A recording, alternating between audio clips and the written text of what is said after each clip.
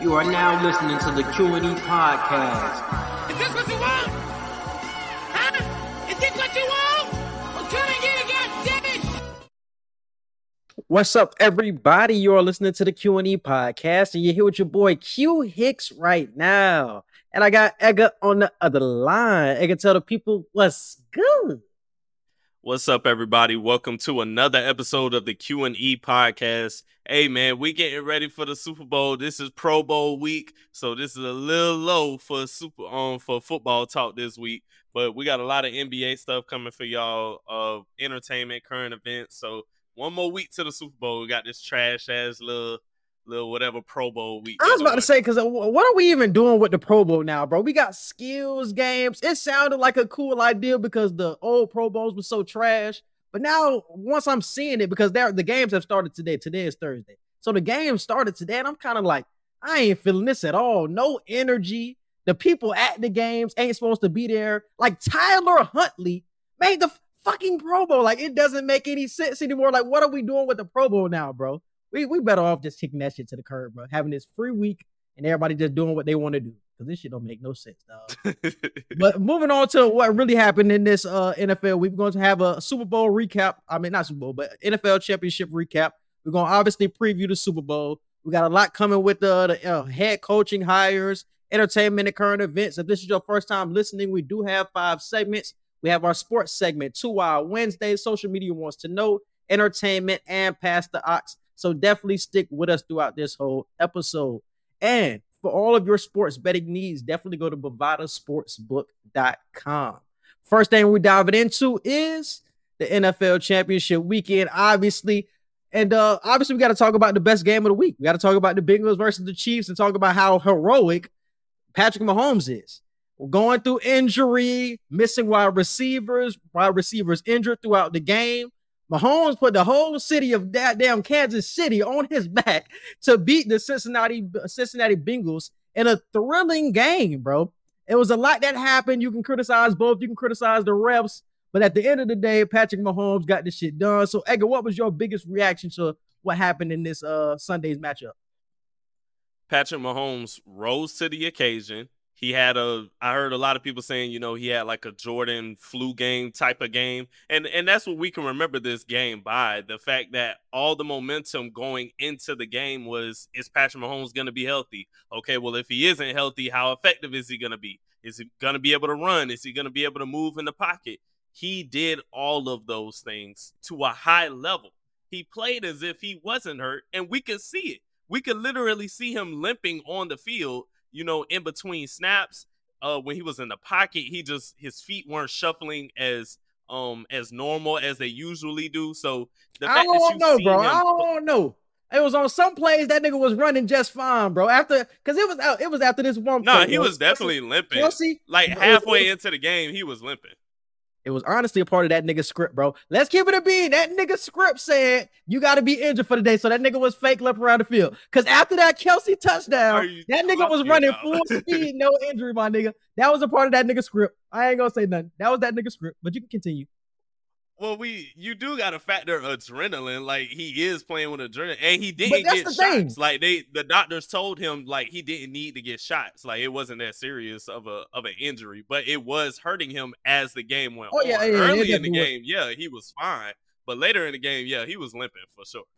Because you can see at points where he was running full speed, but then, like you said, later in the game, you can see it was waiting on him more. But it was weird how he would use his speed. He was honestly pacing himself, felt like, because it was sometimes where he would have more burst than times before. He would put more power into his legs, into certain throws. So it was definitely affecting him time and time again. But at the end of the day, he got the key first down with his legs. And you can see that boy was struggling to get there. Oh, Patty Mahomes, healthy Patty Mahomes, getting that bitch easy. And this time he was hurt. So you can definitely tell it was effective.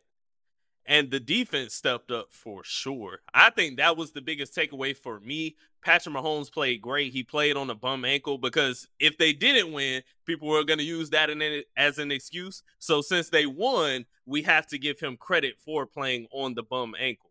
But the defense, Chris Jones, and that whole defensive front line, they played lights out, bro. Joe Burrow could not breathe for majority of that game. He had a comeback. He had some Joe Burrow moments in this game for sure, but the defense, they had him on his heels, bro. I think they had, 4 or 5 sacks before the end of the game. Like, it got ugly for Joe Burrow as the game went on, but he kept them in it. So I got to give Joe Burrow his credit for the fact that getting sacked every other play damn near, you still got your team within a field goal. And this is the 4th game that they've ended in 3 points or less. The last 3 times they played before this, the Bengals won all 3 times by 3 points or less. And the Chiefs won this time by 3 points. So you see, this is going to be a rivalry for sure, where we're never going to get a blowout with either of these teams.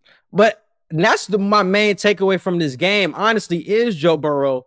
But it's not anything good about Joe Burrow. It's that Joe Burrow came up short. I think Joe Burrow had multiple opportunities to put his team in position to win this game, and he came up small. You can say, yes, the defense stepped up for Kansas City, but I don't think Joe Burrow made the necessary plays that he had to elevate his team to a Super Bowl. Well, he had 2 drives, bro. He scored damn 20 points, bro. You had enough. You had all these weapons you got with T, Boyd, Chase. You can't give me those offensive line weapons, because we seen him get to a Super Bowl with no offensive line last year. His offensive line was worse. So we could have said that same shit either year, but you still made the plays last year to make it to the Super Bowl. And I think this season he had opportunities and he didn't take advantage. He had 2 drives where it was 20-20, where he could have put his team in position to get a field goal to potentially win the game, and he came up short, bro. So, like, I don't want to hear that offensive line shit. It's on the quarterback. The D line just running through your. What are you talking about? It's on the quarterback. At the end of the day, who's going to get the blame, bro? The quarterback is going to get the blame. You can't say the offensive line was. We already knew the offensive line was an issue, though. So why are we acting like? But I'm saying Joe Burrow didn't have any time to throw most of the time. Yes, he had. Not majority of the game, no, bro. At the beginning of the game, they was on his head. Throughout, the more the game progressed, he had time to throw. He just wasn't hitting his receivers, bro. And at the end of the game, they ended up getting him. But in the middle of that game and on those last couple possessions, he had time, bro. He just didn't have anybody open, or he didn't hit his receivers.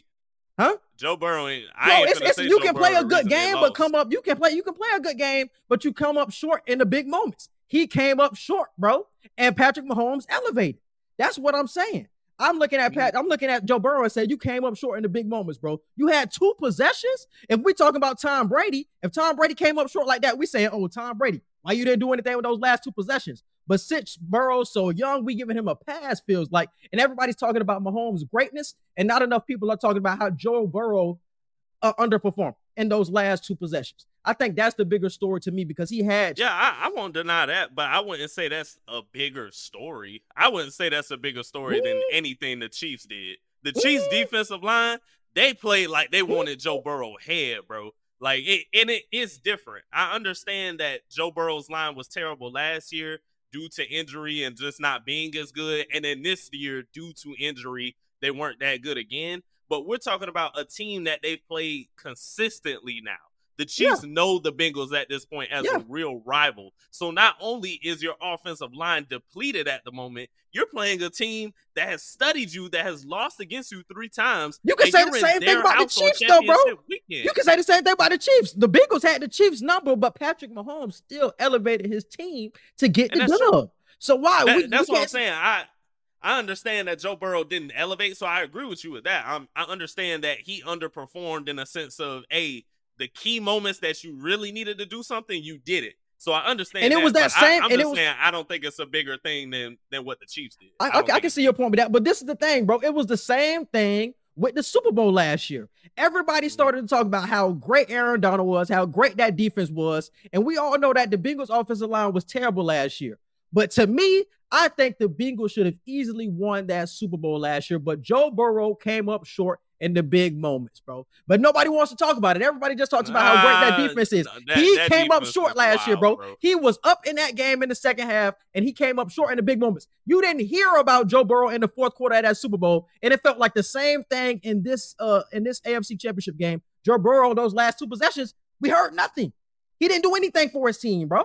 Yeah, throughout the game, you played good. You had your team in position. But in those last 2 drives where you could have won the game, he didn't do what he had to do, bro. They gave you 2 times. 2 possessions against Patrick Mahomes? 2 possessions against Patrick Mahomes, you got to take advantage, bro. You got to take advantage. I got to disagree with your point about last year, bro. You got Aaron Donald coming at you on the D-line. You got Von Miller in the middle of the field playing linebacker. And you got Jalen Ramsey, who was still a top 3 cornerback last year. Come on, bro. We don't want to hear those excuses, bro. That's not excuses. Those are excuses, bro. Because you got your team to that. You got your team to that point with this offensive line, bro. You learned how to work around it. Though. But that's what I'm saying. Nobody expected the Bengals to do anything. Cool. It don't matter if nobody expected it this year, not last year. It don't matter if nobody expected it. You got here though, bro. So you got to perform when the lights are the brightest. And 2 times in 2 fourth quarters, he came up short. That's what I'm saying. The Super Bowl, I felt like he came up short. And in the AFC Championship game, last 2 possessions, he came up short. If Patrick Mahomes gives you 2 opportunities to beat him and you don't take advantage either time, I agree. I can't blame the defense of the Chiefs or your offensive line. It's on you, Burrow. You got to win. If you're a superstar quarterback, top quarterback in this league, top 2, top 3 quarterback, you got to put your team on your shoulders and put them in position to win this game. You have to. So that's how I'm looking at it, bro. Burrow has to be better in those moments, bro. Yes, he is a great quarterback. Yes, he's made it to a Super Bowl and a conference championship game. Congratulations. But he has to learn how to close the deal in these biggest moments. He's still young. He still has time to improve, obviously. I'm not saying that he's not going to win anything, but we've seen 2 years in a row him come up short in the biggest moments. I just can't hold last year against them, bro. You went into the Super.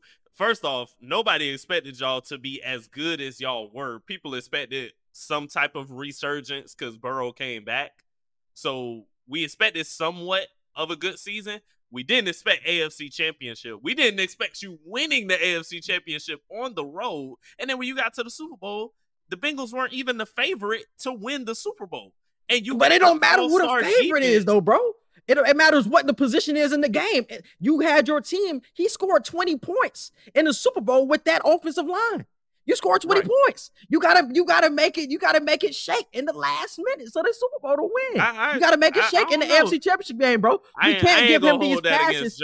It's cool. This year, I'll criticize him this year because there were expectations, and the same way we expect Patrick Mahomes to rise up, and let's be honest, going in. So I'll hold this season. That's what I'm saying. But I can't hold. And that's what I'm saying.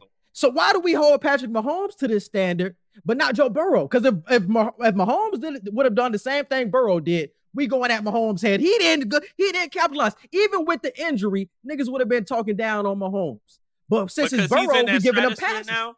But Go ahead. Mahomes is in that stratosphere now, literally by himself. Even if you put Joe Burrow at 1B, so Mahomes we have to make that clear. He's gonna get unfairly criticized with no matter what he does. So we have to make that clear. We criticize LeBron 10 times different than how we would criticize anybody else. Kevin Durant will never face the same criticism. That's a good point. LeBron faces. That's a good point. So Mahomes, even if we have Joe Burrow at a 1A, 1B position, there's still a big jump between that 1B and 1A, bro, to where we criticize. But look, what do we say last week though, bro? We said, me and you said, if Burrow win this game, Burrow number 1.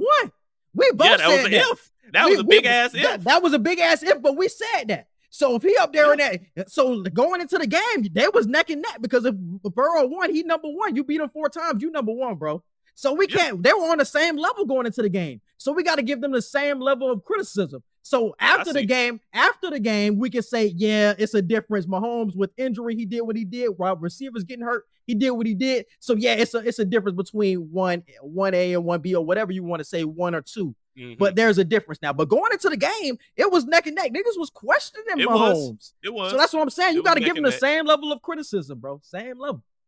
But I understand your KD point. That's a good point you bring up. And but yeah, Mahomes, I think that's another big key, bro. Mahomes really solidified himself. Like you can't question that nigga's spot in the NFL and no more, bro.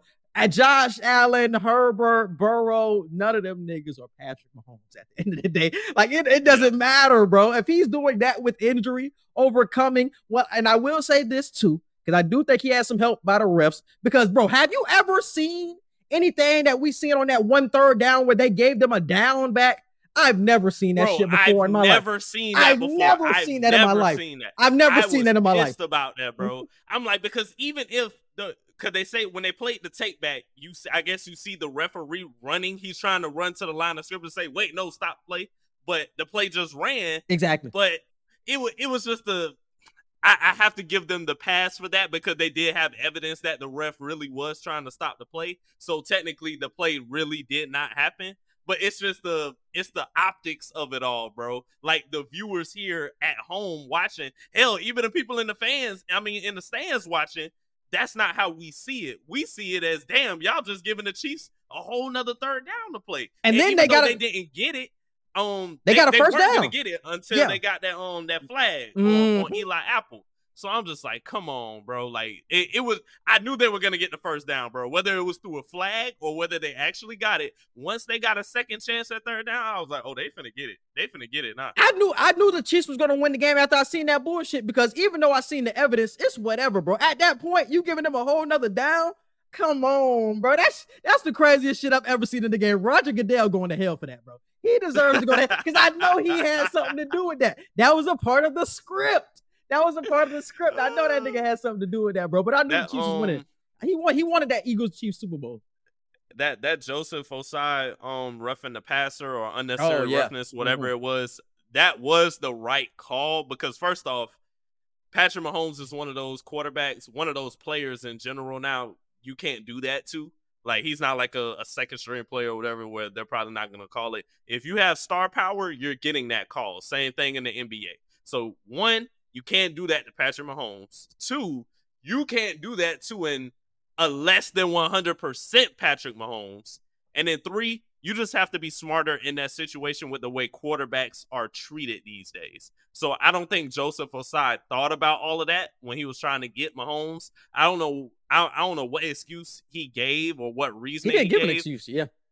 Not an excuse, but I don't know what reasoning he gave. I think he said he was trying to change the trajectory of his body so the clock can keep rolling. Because if you go out of bounds and you don't have forward progress, they're gonna keep the clock rolling. So I guess that's what he was trying to do. I still don't understand it looking at the replay, but I want people to understand the Bengals did not lose that game solely on that play. Like Quincy said, there were moments in the game where the offense could have did better to keep themselves in position with the lead or keep the game tied. But everybody was getting on Joseph Ossai's head saying that was the play that cost the game. It wasn't, bro. It's never those plays. Never just one play. It's never just one play. Not with football anyway. With football, it's never just one play. Yeah, I fully agree, bro. That's why I brought up the Joe Burrow point because I'm not putting it all on that play like Ossai cost them the game and all that bullshit. I know it looks like that to the casual viewer, but they didn't lose that game because of that. He had a terrific game too. Huh? Yeah. I said he damn near tore his ACL. Oh, yeah, you see his leg buckle when he tackled him. Yeah. And they were talking about him, but it's crazy. They were talking about him before that play, how he was having like a career game and tackles. Yeah. How he was stopping everything. So he had the best game of his life, and then he has the crucial penalty. It wasn't his fault at all, bro. Like I said, I put it more on Joe Burrow. And as the star quarterback of your team, you got to put it on, bro. He's the one who has to get the blame in these situations, bro. He has to. When any other quarterback, he gets the blame. When Josh Allen lost last week, Josh Allen got all the blame. So it's got to be the same thing for Burrow.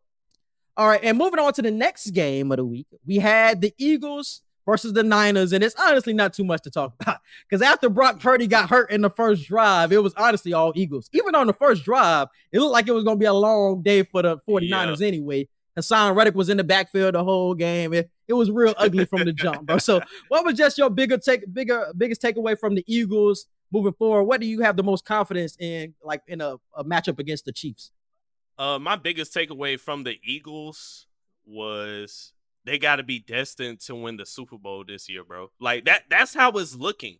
I know I've been one of the people that's been saying, hey, you got to play who you got to play. I'm not finna sit here and say the Eagles just, they had the easiest schedule and they ain't play nobody tough. The Eagles have had a lot of luck on their side this season, and sometimes that's just what it is. You get the schedule you're given, and things just fall the way they fall when you play. And the 49ers, even if Brock Purdy had a solid game, the Eagles were just playing so locked down on defense that I think they were just going to win the game regardless. It just worked in their favor even more that the third string quarterback and Brock Purdy goes down, and we are introduced in his first playoff game to Josh Johnson, who people did not even remember was still in the league. And we expected this man to go out here and play the Eagles after Brock Purdy just got hurt, saying, "Nah, I ain't going back in there." It was a wrap. So it was a wrap, bro. It was a wrap. It was a quarterback graveyard for sure. Yeah, it was a wrap. Once I see Josh Johnson come in, I was like, yeah, y'all niggas cool. I was like, the fact that they on, tied bro. the game up was more impressive than me because it was 7-0 for a long period of time. The Eagles couldn't really get anything going in that second quarter. And then McCaffrey ended up running in that touchdown. I was like, because my mom and my dad were going for the Eagles. I was like, y'all better not let Josh Johnson take down the fucking Eagles, bro. But then the Eagles proceeded to blow them niggas out. But Josh Johnson was keeping him in the game for a minute, but it was just like, yeah, bro, it's no way he can win you the game. If Josh Johnson would have got the 49ers a dub, Kyle Shanahan got to get Coach of the Year, bro. I know told you what he does with quarterbacks, bro. I know we in the postseason already, and it don't matter for the regular season now. But Kyle Shanahan would just have to get Coach of the Year if Josh Johnson would have pulled out a dub against the Eagles. No, it got so crazy that Christian McCaffrey was about to go in that quarterback. It was that crazy. They ran Wildcat. They were running Wildcat because they brought Purdy back in. Purdy couldn't throw because obviously he got the elbow injury. So he just handed that bitch off. Josh Johnson got a concussion. He got a concussion. So it's like we had to put McCaffrey. Yeah, that game was cooked from the top of the third. It was no chance. That was wild. It was wild, bro. It was a wild really game. Made me sit and question, like, damn, are the Eagles just destined to get to the Super Bowl and maybe win the Super Bowl at this point? Because they've had a quote unquote, they've had a weak schedule, even though it's the NFL. Any given Sunday, they were in the toughest conference, quote unquote, if you look by record. So how do they really have an easy schedule? And that's the thing. Like, well, I guess people are saying outside of the division games, they had a pretty easy cake schedule. But people were saying they had a cake schedule. You're playing teams where certain players are injured. You just running into the luck of, just facing second and third strings in certain situations. So the Eagles, I don't want to say have had an easy path, but it just seems like it's destiny for them to get there the way everything has been falling for them. You don't want to be the team of destiny going up against Patrick Mahomes. You want to be battle tested going up against Patrick Mahomes because it's going to be a dogfight. I think that's Super Bowl. Everybody else tell it they ain't been battle tested yet. Yeah, I think it's going to be a dogfight type Super Bowl. I think playing against the Eagles, not the Eagles, but playing against the Cowboys and the Giants dogfight teams, I think they're ready to be in a dogfight. But this game is going to be nothing but fireworks. The Eagles that's going to be fireworks, bro. I know Kansas City defense is good. I know the damn Eagles defense looked elite, but I'm telling y'all, bro, it's going to be straight fireworks. A.J. Brown, Devontae Smith, it's going to be goddamn Valdez Scantling and Kelsey. It's going to be niggas everywhere, bro. Like, this is an elite matchup with two offensive masterminds with Sirianni, and you got Andy Reid on the other side of the ball. Like, this is going to be a very offensive game. Even though we have good defenses playing, I think it's still going to be very offensive Super Bowl, bro. So what is your prediction for this upcoming Super Bowl? We're going to do predictions now? You can just preview it. Just preview it for like the matchup. What do you expect? Oh, okay. What do I expect?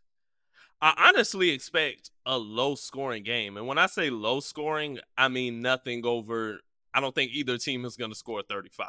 I think this is going to be a game where the highest points we'll see is maybe 31. And I think even that's pushing it. So I think that ain't no goddamn low scoring. Hell, like these days, shit. Because this is a game, like you said, two high power offenses. I wouldn't be surprised if it was like 35-36 or 42-30, like because they're going back and forth like that. But I think it'll be probably like a 28-20 type of game, similar to the Chiefs Bengals, but maybe just a couple more points. Yeah, I expect to see a lot from Jalen Hurts, though. That's who I'm excited to see. I know what we're going to get with Mahomes. I know what we're going to get with, Kelsey and Valdez and the rest of them. But when it comes to the Eagles, I'm looking for Jalen Hurts, bro. Because he played hurt against the 49ers. And I had put this in my notes. Jalen Hurts did not play a great game against the 49ers. He did not. I was just about to talk about that. Yep. He he was solid. He was solid enough to get a dub, Mhm. but his stats were not that crazy for that game. And even watching him, he looked hurt. He while didn't look playing. good. Yeah, he didn't look good. So He didn't look good. Like, cause that, like I said, when in the parts of the game, like in the second quarter, when the 49ers were hanging around, it's like, why are the 49ers still in the game? Even though the 49ers have an elite defense, it was still like it was opportunities and plays to be made, but Hurts wasn't making them. And it made me question if his shoulder is still going to be an issue in the Super Bowl with a couple of weeks rest, because he wasn't throwing the ball that deep anyway. Like, it was a lot of runs from Jalen Hurts more so than it was throws down the field like we were used to seeing from this Eagles defense or Eagles offense. We were used to seeing a lot of deep plays, the A.J. Brown and Devontae. It was really that one throw by Hurts in like the first quarter. That's how they ended up scoring that first touchdown. After that, you really didn't see any big plays from the Eagles offense. Everything else just came on the ground.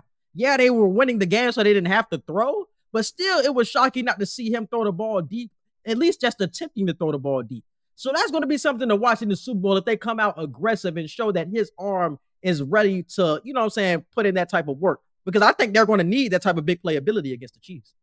Well, he got 2 weeks, so he'll have a lot of rest time. He'll have a lot of time just to, throw the ball at practice sessions and whatnot and take whatever medicine they're going to give him. So I think he'll be fine. He'll be at least 85% come Super Bowl. So I ain't too worried about it. And he'll play through the pain, bro. That's what being great is all about. Like, we saw obviously Patrick Mahomes is a different level of talent, but we seen him play through the pain with the ankle, making runs and putting his body on the line. We got to see the same thing from Jalen Hurts. Jalen Hurts is in that stratosphere now of like, okay, you may not be top 3, but you top 10 right now. If you want to stay top 10 and try to nudge up even further, we got to see what you're going to do in this game. If Patrick Mahomes can have an ankle game, let's see if you can have a shoulder game. I wanted to ask you this, bro, because I watched that AFC Championship game, bro, and I said, damn, I was hating against Patrick Mahomes because obviously I was going for the Bengals. But at the end of the game, I said, damn, are we taking Patrick Mahomes for granted, bro, and what he's doing with the Chiefs in this dynasty or this stretch that he's on? 5 straight AFC Championship games, always putting his team in position to get the Super Bowls, 3 Super Bowl appearances. Are we taking what he's doing for granted because he is so great and because he is so young? I feel like everybody's like, yeah, he's gotten the 5 AFC Championship games. He got the 3 Super Bowls, but we're not really thinking about how crazy that is. Like, so many quarterbacks in this league don't even have half of that. And he has it in his first 5 to 6 years in the NFL. Like, that shit is just nuts. And nobody is really letting that soak into their brains. It feels like we're taking him for granted. Like, his greatness. Like, that shit is so weird because it's not like Brady, because Brady was like, he went to Super Bowls throughout the time. Yes, he had a dynasty stretch. He had 2 dynasties, honestly. But he had his stretches, but it wasn't as quick as we're seeing this Mahomes stretch, where it's like, damn, every year he's there.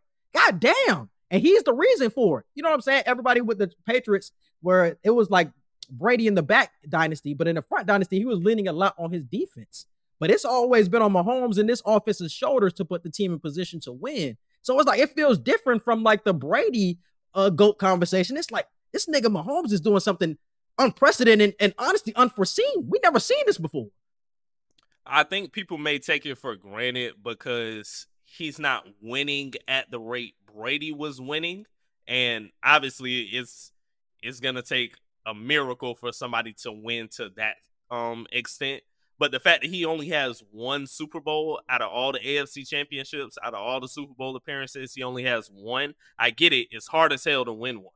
So I don't want to be one of them people that say, oh, well, he only got 1 Super Bowl. But that's how some people look at it. And that's why I almost had a question before that game of, damn, if Mahomes doesn't win his AFC championship game, are we going to question the Chiefs dynasty again? Because we had questions about that like a year or 2 ago of, is one of these teams or one of these up and coming quarterbacks, are they going to interrupt the Chiefs dynasty? I was one of the main people asking that. But we see it's still happening.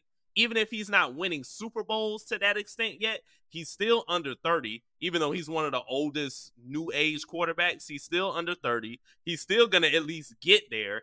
And he's going to break records and give us Jordan-esque type plays while doing it. So I agree. I think people are just kind of brushing over it because I think it's just happening so fast, faster than we expected. And then you still got Brady who just retired. And that's the point I was going to bring up. Yep.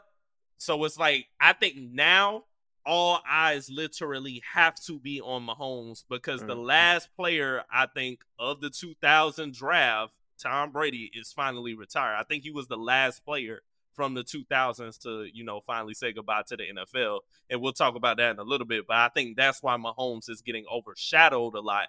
But now the focus will be on him. The baton has truly been tossed at this point. Because I thought he was going to start getting more credit once Tom ended up leaving New England and went to Tampa Bay. But it still felt like he had that Tom Brady shadow over his shoulder. Like, Tom is still the GOAT. Tom is still in the league. Yeah. Tom still always has a chance. Even though he still has continuous success. Speaking of Mahomes, it always felt like he had that Brady shadow. So all eyes are on him. And we're seeing with this consistent success, bro, we've never seen this shit before. And he's going to keep getting there. Who's going to get in his way for real? Like, yeah, you might see the Bengals or the Bills in the AFC Championship game from here on out. But we know that the Chiefs are going to be there every year. No matter what ups and downs they have in the regular season, Mahomes going to get them there, bro. Like, it's just unforeseen. And to reference LeBron again, it's kind of like a LeBron situation where we know who the best players in the NBA are right now. We know Bron ain't top 3 at this point as best player in the league, but he's still the face of the league. Don't get it twisted. Like, if something happens in the league, the number one player we're all waiting to get a response from is LeBron. Like, everybody's literally looking at their dates and their watches, waiting for next week for him to do the impossible and pass Kareem. Like, we still have our eyes fixated on the career of LeBron James, and it may be overshadowing Giannis right now. It may be overshadowing Joel and Luka and even Steph Curry and the Warriors to a certain extent right now because we know we are in the final moments of LeBron's career. We got maybe 2 more solid years to watch him play at the level he's playing at, and that's it, bro. And I think that's what we were getting with Brady when he came to the Bucks. It's like, yeah, he's not in New England anymore, so it's not a guarantee that he's going to be on this juggernaut team, but we still just wanted to see the best do what he can possibly do. So I think now that he's out of the league, it's Patrick Mahomes laying to rule at this point. And now we have a new villain. I think the Chiefs are the new villain. Because, bro, when I tell you, I'm hearing people really say they're tired of the Chiefs winning already. And it's just the beginning. Like, bro, this is just the beginning, bro.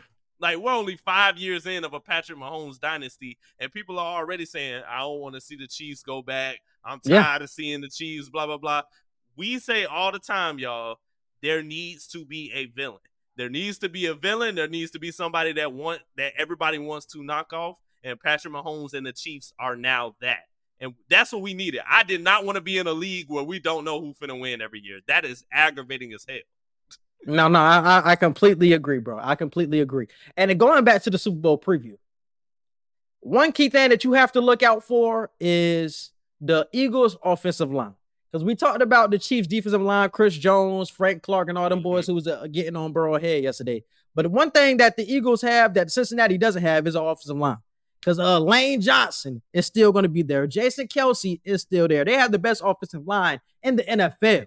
So you can have all those good defensive linemen, but I don't think they're going to touch Jalen Hurts like that either. They got 2 Hall of Famers on that O-line. They got 2 Hall of Famers on that offensive line. I don't think they're touching Hurts like a lot of people think there are. And they have a young secondary. Young and good secondary, might I add, but still a young secondary. So if you give that nigga Hurts time, and if that shoulder is just healthy enough, it's going to be a long day for them Chiefs, but it's going to be a long day for them Chiefs, man. I'm going to just say that. That's what I'm looking out for. I'm looking for Jalen Hurts. That's what I'm looking for.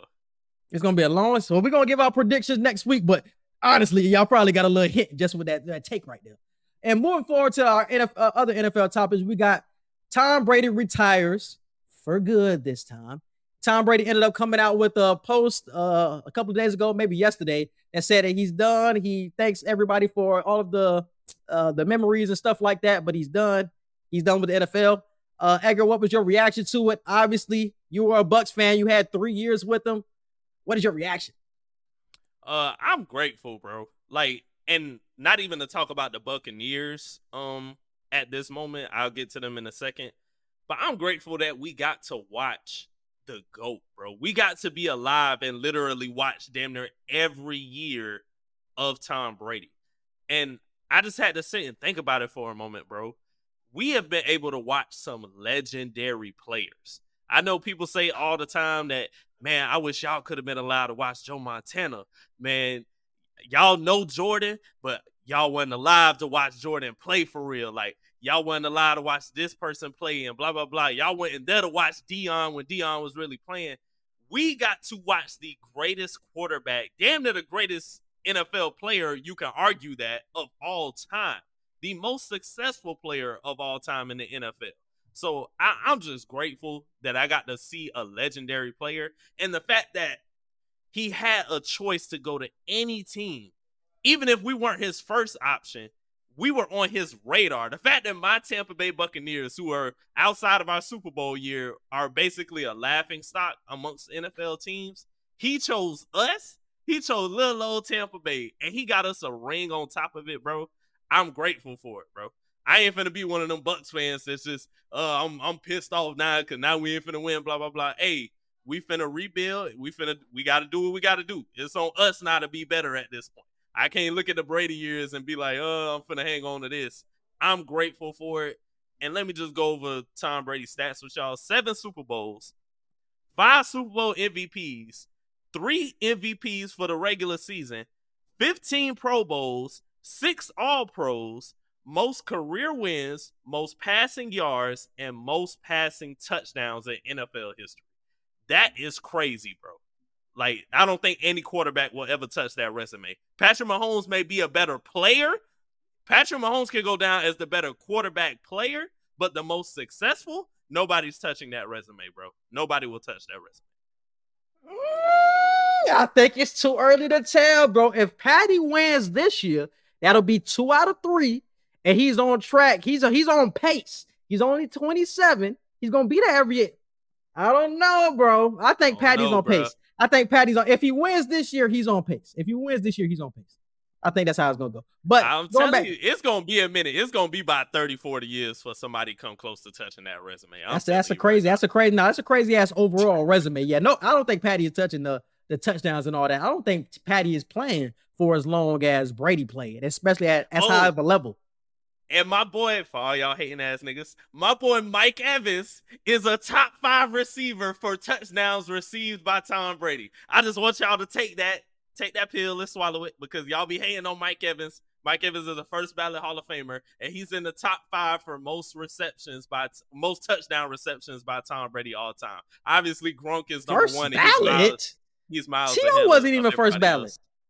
T.O. wasn't first ballot because off the field stuff. They just ain't like T.O. Everybody love Mike Evans. T.O. knows why they didn't put him in the Hall of Fame. It had nothing to do with stats. It's because Chris Carter wasn't even first ballot. He on that Chris Carter tier. He on that Chris Carter tier for me. First ballot. I'm not hearing that. But I ain't gonna give that long spiel on Tom Brady, man, because we already seen this shit last year. I feel like I said some shit about Brady last year. He's gone. He had the season that he did. I thank him for all of the memories that he gave us, for all of the Golden Boy time memories and stuff like that. I don't like him for gentrifying my city. I think ever since Tom Brady came to Tampa, damn St. Pete and Tampa haven't been the same. Nigga has changed my city. But definitely thank Tom Brady for all of the memories. A lot of money. Yeah, that's what I'm saying. He brought us a lot of money, but it's a lot of changes that I do not like. You know what I'm saying? But you know what I'm saying? More people, whatever. But definitely shout out to Tom Brady, bro. He's the greatest of all time, the greatest that I've ever seen and honestly in any sport. Because you can talk about Bron as the greatest in NBA, but I think overall, I still say Tom Brady is the greatest that I've seen in any sport, bro. But definitely salute, bro. Hall of Fame career, obviously. And it's crazy that him and J.J. Watt are retiring like in the same year. Like 2 first ballot Hall of Famers are going off into the sunset together. Like that's something that's very rare. We don't see that too often either, when 2 go off into the sunset like that, man. So definitely salute to both of them guys. I heard people saying Aaron Rodgers shouldn't retire this year because you've been second fiddle to Tom Brady your whole career. And you know at the Hall of Fame ceremony, you're going to be second fiddle to him in Canton. Mm-hmm. You don't want to be second to him in Canton too, bro. So people were saying, A-Rod, just retire next year so you can let Tom have the year to himself. Mm-hmm. That would be smart. Yeah, I don't think A-Rod retiring. But moving on Maybe. to some coaching hires, we got Sean Payton goes to the Broncos from the Saints. This was a whole trade situation because he was still under contract with the Saints. So the Broncos had to trade the Saints a first rounder from this year and a second round pick to the Saints for Sean Payton. But this is a good get, in my opinion, for Russell Wilson. He gets an offensive-minded head coach. I think he can honestly revitalize his career, especially off that slump from last season. So how are we feeling about this from a Broncos perspective? Russell Wilson, bro. That's the only answer I have. Sean Payton, you finna get a lot of cheese. Your defense finna be good, and your run game will be solid. But the question still remains of what Russell Wilson are you going to get this upcoming season? That is the question. If Russell Wilson will make or break this Sean Payton Broncos season coming up for next season. If Russell Wilson is trash, we know it's Russell Wilson at this point. It's not Sean Payton. But this so is the thing. I think that's the only answer I can give, honestly. It's up to what Russ is going to be. Because everybody is hyping Sean Payton up as like this quarterback whisperer. Oh, he's going to revitalize Russell Wilson. But we've honestly never seen him revitalize anybody's career. He got Drew Brees in his lap. And Drew Brees is one of the greatest quarterbacks that we've ever seen. You didn't revitalize Drew Brees. Well, Drew Brees was just hurt, bro. Drew Brees wasn't. He was always that guy. He was just hurt. And when he got with the Saints, he was hurt. The Chargers let him go because he was hurt. He didn't revitalize Drew Brees' career, bro. He didn't revitalize You're not this quarterback whisperer like a lot of people are making him out to be with this pickup. They won 8 or 9 games with goddamn Taysom Hill, Jameis Winston, and Trevor Siemian. What are you talking about? They won 7 games this year with the same thing without him. So what are we saying? That's 2 more games. So what are we saying? 2 games? I thought Sean Payton was this whisperer.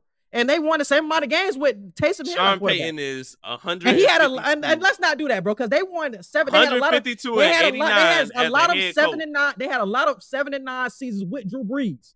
Let's not forget that. It was a long stretch where them boys had 7 and 9 seasons. And Mike Tomlin had a lot of seasons where you're like, they won. They had a winning record this season, but it was barely a winning record. So 7 and 9. We can't give Mike Tomlin credit for having barely winning seasons, but not want to do it for Sean Payton. But we're acting like he's one of these greatest coaches and quarterback whisperer when he's honestly not. He's not. How's he not? He's not. When has Sean Payton never been in that tier? He hasn't ever. You had Drew Brees in your lap. What coach would you pick over Sean Payton? And this is a crop. Nobody has the resume as Sean Payton, but I'm not going to act like he's one of the greatest. Like he's going to instantly compete with the Andy Reids or with the Kyle Shanahans in this league, bro. He can. What are you talking about? Fuck out of here. What? Fuck out of here. What are you talking about? He's not one of those coaches, bro. He's not. How is he not? Nigga won 1 Super Bowl. That nigga is the Doc Rivers of the NFL. If we keep it in a band, what? That nigga is the Doc Rivers of the NFL. That nigga always has talent on his team. Let's keep it real. The Saints always had good defenses, bro. Cam Jordan, they always had a good linebacker core. DeMario Davis, all them boys. They had a good secondary over the past few years when they had Sean Payton, and that nigga could never get it done on offense, bro. Sean Payton is not one of those great coaches, bro. Stop acting like that. He had good talent. Sean Payton is the reason the Saints are an even relevant football team. What? The Saints were around 40 years before Sean Payton and were trash as hell. Go look, bro. Go look. Come the Saints on, were bro. trash. What does that mean? The Saints had nobody on their team. The niggas had Aaron Brooks on their team. Who was their quarterback back then? And niggas had. So we're just gonna ignore the fact that Sean Payton gets dropped in, and now they're a winning team. Let's stop acting like that's all about the coach. It's not all about the coach. When they got Drew Brees, Drew Brees, they won championships. No, it's not no Sean Payton. They got Drew Brees when Drew Brees was in his prime, Sean Payton bro. had nothing to do with the Saints. Yeah, he was on the team. Franchise. But let's be real. Drew Brees was come on, bro. Drew Brees in his prime. He's one of the best quarterbacks of all time, bro. Sean Payton is one of the best football Don't do that shit. Of this past 10 over the past 10 to 15 years. Here. That nigga ain't did shit but underperform. Nigga won that 1 year. This is why I say he's the Doc Rivers of the NFL. Let me get this shit off. Mike McCarthy is the Doc Rivers of the NFL. You can retort when I get my shit off. Mike McCarthy is the Doc Rivers. No. Let me get my shit off, bro. Let me get my shit off. Because Doc Rivers had that 1 year in the NBA, correct? When he had the big three, everything came together with the big three. Kevin Garnett, Paul Pierce, Ray Allen, Rondo. Damn, your team's so good. Damn, you win a championship off that talent. Same thing that happened in 2006 when you went against the Colts. Same thing, Drew Brees coming together. You win a championship. Defense was elite. You win a championship. You had talented teams over those periods of time, and you do nothing. Same thing with Doc Rivers with the Celtics teams after that, with those Clippers teams, with those Sixers teams. You have talent enough to win or compete for championships, and you always come up short. And you can always blame everybody else on your team that it's always everybody else's fault. Well, no, we got to be looking at you. It's your fault for not getting it done. Losing to the Vikings. I remember that one year they were supposed to win the Super Bowl and the Minnesota Miracle. That's a year we never talk about. And then all those 7 and 9 seasons in between. What are we talking about? He underperforms most of the time. That one championship, and now he's the greatest coach ever. Come on, bro. Said he was the out of control.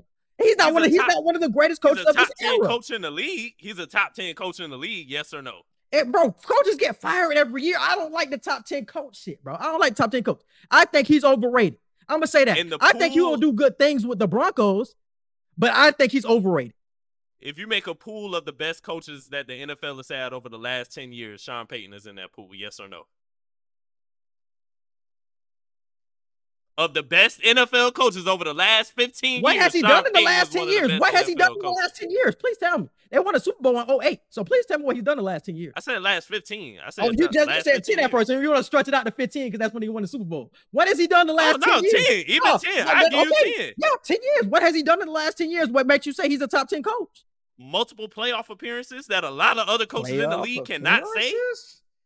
Bro, that nigga had he had more playoff appearances. He had a tenure. Payton's coaching tenure. He had a tenure ever had in franchise bro. history. This is why he stayed so long, bro.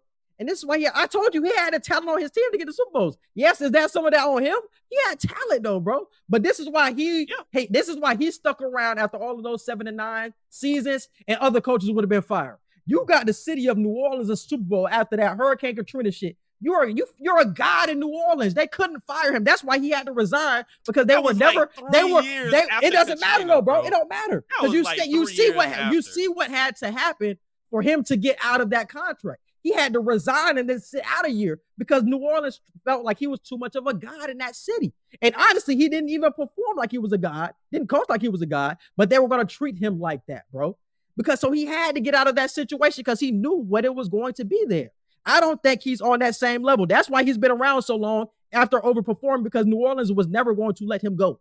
He won a championship and they never wanted to let him go, even though he had some years where a lot of other coaches would have been fired. If his name was Mike McCarthy, he would have been fired. Mike McCarthy won a Super Bowl, but after so many tumultuous seasons, he had to leave. That would have been the same thing with Sean Payton, but New Orleans treated him like a god. That's the difference. Because you can compare him and Mike McCarthy, honestly, with their coaching careers. They're on the same level, honestly. And I don't think that's like statistically with their win percentages, with the fact that they both have won Super Bowl. That's why I say both had one of the greatest quarterbacks of all time. That's why I say people who want to get Mike McCarthy fired at Dallas, no, like you're not getting too many coaches better than Mike McCarthy, the same way you're not getting too many coaches better than Sean Payton. But Sean Payton is a better coach than Mike McCarthy to me, honestly. Do I trust Mike McCarthy and Aaron Rodgers or Sean Payton and Drew Brees? I'm going Sean Payton. They both won a championship, and then both of those teams underperformed. So that's why I said they're the same. They're the same. You know who the better coach is, though. Don't act like you don't know who the better coach is. No, bro. How can I say one is better when they have the same resume? They have the same resume, bro. If you look at Mike McCarthy, who you picking? No, bro. If you had to pick a coach, I ain't gonna let you do that. He's gonna pick Sean Payton. He gonna pick Sean Payton. That's why he don't want to. Bro, that's a lesser. I don't like either of them two niggas, bro. But yes, I probably will pick Sean Payton, bro. But no, bro, no. I probably will pick Sean. No, but this is the thing. They're the same coach, though, bro. Yeah, I don't deny that. They're the same coach. So if you look at what's the name as this guy, Mike McCarthy as this guy who underperforms every year, how can we not say the same thing about this nigga Sean Payton? Even though Mike McCarthy has good teams, he's had good records, he's had playoff appearances, he still is the coach that has that one Super Bowl but can never get over the hump. That's the same thing we say about Sean Payton. So like I said, he will do good for improving this Broncos team. They'll be way better than they were last year, but competing for the division against the Chiefs? No, I don't have them winning the division. Like, I'm not going to these drastic I'll expect them to fight for the second spot in the division. They can have an opportunity, but again, that's all gonna depend on what Russ does. That's why I say, bro, if Sean Payton can't get Russell Wilson back on at least halfway of what he was, then we know Russell Wilson is just cooked at this point. Because if Sean Payton can't do it, I don't see any other coach doing it in the NFL. Honestly. That's my whole thing on it. It's something about Denver, bro. When Denver get a quarterback, after Peyton Manning, that shit go downhill. Damn, Peyton Manning? Hey, Peyton had him 2 years. After that, it was downhill. That last Super Bowl was crazy. I don't know how that nigga got a Super Bowl. That shit still get me heated to this day. That was really more of the Panthers folding than the Broncos playing crazy. And that too. And then there was that Broncos defense was crazy. Nigga Von Miller was on. You talk about niggas being on quarterback's head. Von Miller was on camera. Yeah, prime Von Miller. Prime Von Miller was crazy. And the other coaching hire was DeMeco Ryans to the Texans. He is the San Francisco 49ers defensive coordinator, and now he's going to be a Texan. I honestly don't like the move. He's a past Texan. He's a past Texan. He used to play for the Texans, so he's going back to his roots and who he used to play for. But why do black coaches, once again, always get the shittiest jobs? It always feels like this. Why do we always have to go to these rebuilding situations? Why we have to build shit from the ground up? Why can't we go with to a team like Sean Payton where we have a ready-made defense and we just got to rebuild? We got to do some tweaking on offense. Why we can't go to a team like that? No, we got to do a team where we got to rebuild everything. To prove your point even more, Steve Wilks over in Carolina should have got that head coaching job. Frank Wright isn't a bad hire, but Wilks should have got that coaching job, bro. Because the fact that they turned the season around enough to where they were fighting against the Bucs to win the division at the end of the season, when people basically gave up hope on the Panthers and said they could have got a number 1 pick, Steve Wilks should have got that job as head coach. That defense for Carolina next season is going to be crazy, and all they got to do is just insert a few offensive pieces, and they can fight for the division winner of the NFC South. So to go with your point of why are black coaches going to the Texans when they're giving you nothing to work with, when we do have a situation where it can work, we're still not getting hired. Well, not even hired, promoted. All they had to do was just promote him to permanent head coach, but we can't even get that. So I agree with what Stephen A. said. If you're a black coach in the NFL, you shouldn't even want to go to the Texans to be a head coach, because I won't be surprised if DeMeco Ryans at the end of next season, I won't be surprised if he get fired. I won't be surprised if he get fired in the middle of the damn season, because honestly, they're going to be that bad. I honestly didn't understand why they fired Lovie Smith. The Texans was in every game this year fighting for Lovie, and them niggas fired Lovie. And it's like, damn. So why, when y'all going through rebuilding seasons, y'all let go of a black coach just to put another nigga in that same position? It's like, it don't make any sense why you even let go of Lovie anyway. The thing that I'll say about Steve Wilks, and I was telling this shit to my mom because she was asking the same thing, why they let him go. I said, the team is fighting for Steve Wilks right now because he's the interim head coach. They want to put on a good face for him. So they're going to play every snap hard for Steve Wilks. That always happens when a coach gets fired. It feels like you always want to play good for the interim head coach to make him look good. But the next season never looks the same. So the Panthers would have been good or were good this year or were decent this year. Defense looked good, but they weren't going to be the same team last year. It would have been a big drop-off. I don't think they would have been improving. Even with a quarterback improvement, I think it still would have been a drop-off or staying the same type of thing if they would have kept Steve Wilks. I think bringing in somebody like Frank Reich, who has coaching experience, who's been to a Super Bowl, who's coached in the Super Bowl, I think that's the type of new move they made. They needed to make. Because that's what I said about the Panthers. That's what they needed. They needed somebody who knows how to build a culture, bro. And that's the one thing about Frank Reich that we did see with the coach. He knew how to build a culture. He just couldn't get that quarterback position right in Indianapolis. Hopefully that doesn't happen in the Carolina. Hopefully they find somebody, at least a veteran for this season, and draft a quarterback maybe next year. Because I really hope they don't draft a quarterback. Because I feel like they're going to draft Levis Richardson or some bullshit, but hopefully they don't draft one of them niggas. Hopefully they just wait until next year. Anthony Richardson, I'm gonna laugh my ass, bro. I'm gonna be heated as fuck. If we don't get Bryce Young or Stroud, bro, just leave it alone, bro. Just draft whoever. Draft another nigga, bro. Draft another nigga. I want the Panthers to trade up. What are you stocking all your picks for? If you believe in Stroud, if you believe in Bryce Young, trade up to that fucking number 4 pick or the number 4 pick to get Stroud or whoever you can get. Because I mean, one of them niggas gonna fall to me. I think either Bryce Young or Stroud gonna fall to number 4. Because I think a couple of defensive players are gonna get picked. But you need to trade up for Carolina. And what was I saying the whole season? You need to tank. You need to tank. You need to tank. And look at them niggas. The 9th pick in the nowhere's and no man's land. You don't know who the fuck you can pick. You gotta look at who's gonna drop to you when you could have just tanked and just been number 1. goofy ass niggas, man. I couldn't stand that shit. Yeah. But all right, shit crazy. But moving on to some other NFL topics, we have, do we need the Pro Bowl anymore? So we talked about this a little earlier in the episode about what's going on.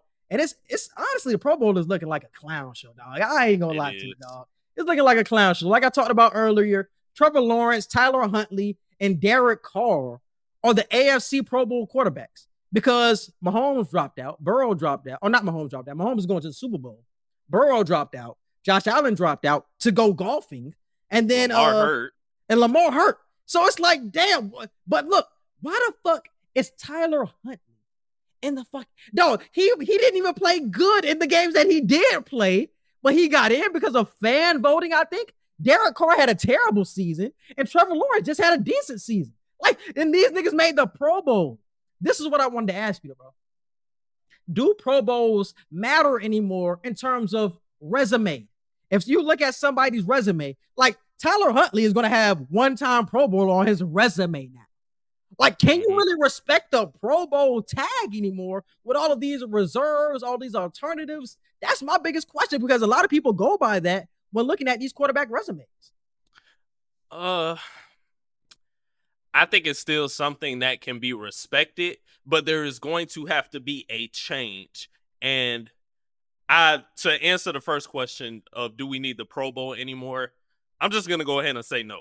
We do not need the Pro Bowl anymore because, one, it's going to go against everything we preach about player safety, with the fact that, you know, players are going to be they're playing flag football this year, for crying out loud. So that's their way of trying to, you know, go against, you know, getting players hurt. But players can still get hurt playing flag football, bro. You might tweak your knee, you might do this, you might do that, you might slide or something and still hurt yourself. So if the NFL and the NFL Players Association are really trying to crack down on making sure players stay as healthy as possible, you might just have to get rid of the Pro Bowl, bro. So it's like, I think what they could do is create like a new honors system, but you already got All Pro.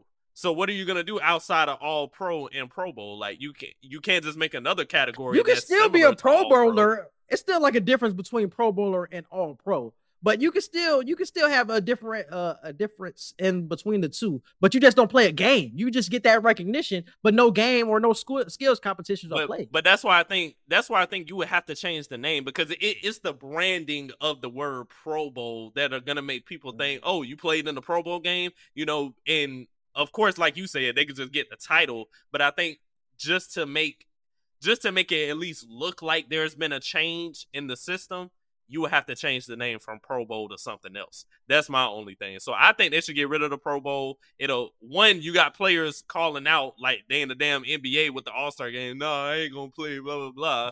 And then two, we're trying to keep players healthy, so we've resulted to flag football, which is completely idiotic. Nobody's going to watch that shit. So I just think it has to be gone at this point, bro.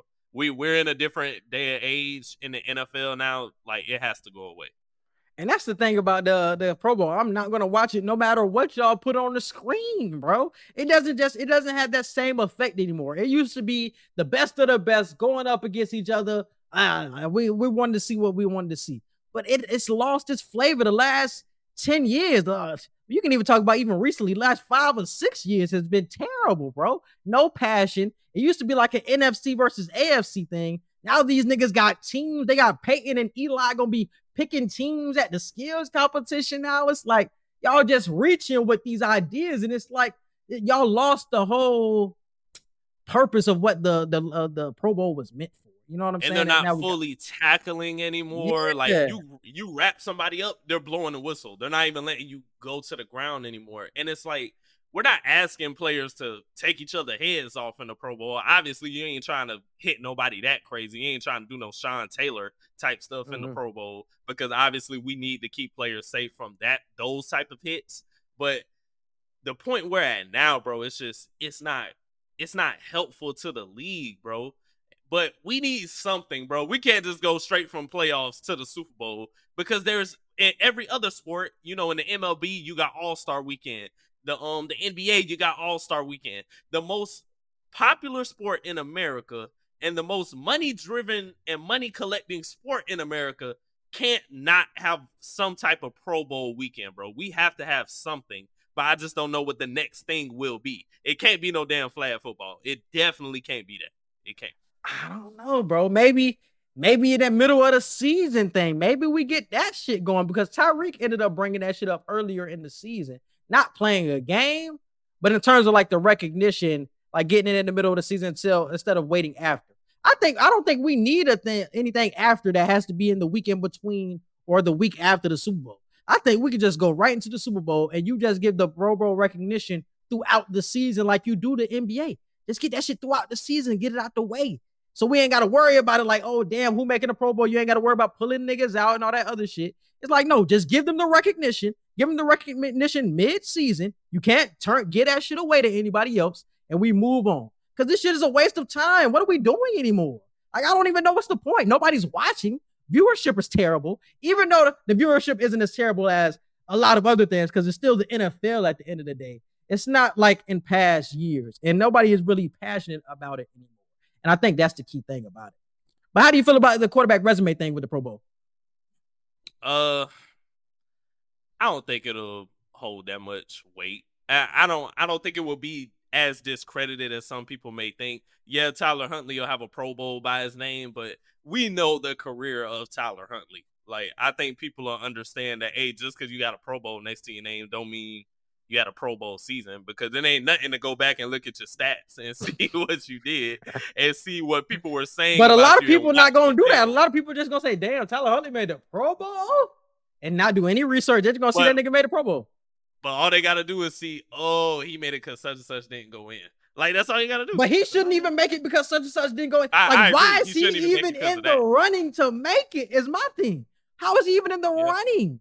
It should be at a certain point with the Pro Bowl where so many people dropped out where it's like, we just need to cancel this whole motherfucking event. We don't need this shit no more. If your biggest stars are not going to show up to your big event, what's the point of having it? Everybody's dropping out. And it's not just on offense. It's on defense too. Like, the big stars are dropping out unless you're young and this is your first or second time going to the Pro Bowl. You're not doing that shit. You either recovering, you're starting your off-season training, you're doing something else rather than wasting your time with the Pro Bowl. So I don't even know what we're doing with it anymore. Nobody's taking it serious anyway. But I do think it could come back and play a part down the line. I want us to talk about this in 10 years. I wish we could bookmark this conversation of like 10 years from now, how does this really impact people's thoughts about the Pro Bowl? How has the Pro Bowl changed? Have we gotten rid of it? Because I think people will look at it and say like, damn, that's fucking up people's resumes. Because if you look at somebody's resume and they have like so many Pro Bowls, like for example, Russell Wilson would have 10 Pro Bowls, but in 4 of those Pro Bowls, he was an alternate. Like, he wasn't somebody who was voted in by the fans. He wasn't somebody who was deserving of making a Pro Bowl. He just got in 4 times because he was a reserve. And that honestly is true.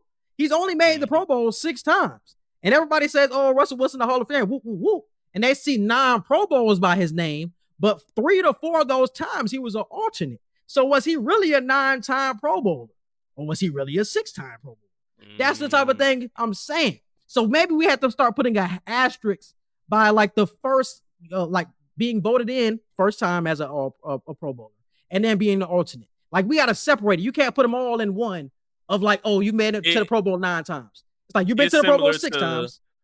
It's similar to like the Hall of Fame, how they don't just look at the stats for what they are. They look way deeper in the context of, okay, you did this, but what happened during these seasons while you got this award, and like, what did you do with this award? Like, so the way the Hall of Fame committee picks and nitpicks and all that with certain stuff, that's what we would be doing in that instance. We would say, oh, okay, yeah, you got 10 Pro Bowls, but let's add some context to it. Yeah. And this is a conversation I also wanted to have. I know we got to start moving forward in these topics, but all of these quarterbacks are so talented now with the Herberts, Burrows, Mahomes, Allen. You can talk about Hurts in the NFC. So many quarterbacks coming up now. You still got Deshaun. That everybody's going to put up the passing yards. So when you look at the revisionist history and look up all of these passing yards, all of these records that these players are breaking, you're going to be like, damn, so many players are going to have the stats to be in the Hall of Fame, but it's like, you're not really a Hall of Fame player, bro. You know what I'm saying? Like, there has to be a difference. Like, you can make the Pro Bowl so many times, you can have the stats, but you're not a Pro Bowl player because we're in this passing NFL that you can put up the stats but still not be a Hall of Famer, bro. You know what I'm saying? Like, it's a difference between being great and being very good. Just because you're very good doesn't mean you're supposed to be in the Hall of Fame, bro. Like, we got to start putting a clear difference in like the tiers of. Like you said, Eli Manning should not be in the same Hall of Fame as Tom Brady. Exactly. There should be a difference, bro. There should be a difference. Just like Phillip Rivers. When you talk about Phillip Rivers has the stats, but the nigga didn't win shit. So that's why, to me, he's always been a fringe. Like, what has he done? Can you say the story of the NFL without Phillip Rivers? Yes, you can. You can say that shit. You can say that shit without Phillip Rivers easy. I don't have to mention that nigga at all. But the thing about Eli, you can't tell the story of the NFL. That's what I'm saying. That's why I think Eli is a Hall of Famer, because he won 2 against the Dynasty Patriots. But Phillip Rivers, what has that nigga done? Ben Roethlisberger, yeah, that nigga's won Super Bowl, so yeah, you in there. We got to tell the NFL story of the NFL with you. But Phillip Rivers, you have the stats, so niggas gonna put you in there. But you're not a Hall of Famer, nah. He just came when the NFL started to wrap up with the passing. Shit crazy. I had a real spicy question. Can you tell the story of the NFL without Russell Wilson? That's a tough one, honestly. Because what are you going to more so bring up? You're going to bring up the Legion of Boom, I think. I'm bringing up the Legion of Boom. That's what I'm saying. You're more so going to bring up the Legion of Boom, because the Legion of Boom also has 2 Hall of Famers in there as well. So you got to mention the Legion of Boom, because they got Earl. Richard Sherman going to be in there too. When he That's what I'm saying. That's why I say 2. You're going to have Earl and you're going to have Richard Sherman in there. It's 2 Hall of Famers. I think you talk about the Legion of Boom and how crazy that defense is before you talk about Russell Wilson. If Russell Wilson would have won that second Super Bowl, you can't say the story of the NFL without Russ. But that first Super Bowl, the credit goes to the Legion of Boom. So I think you can say it without. I think you can say the story of the NFL without him. I agree, and that's wild. That's wild. Russ been getting disrespected his whole career. That's crazy, bro. But moving on to NBA, we was on NFL for a long time. But moving on to the NBA All-Star reserves, they have come out. They came out today, and boy, I have some.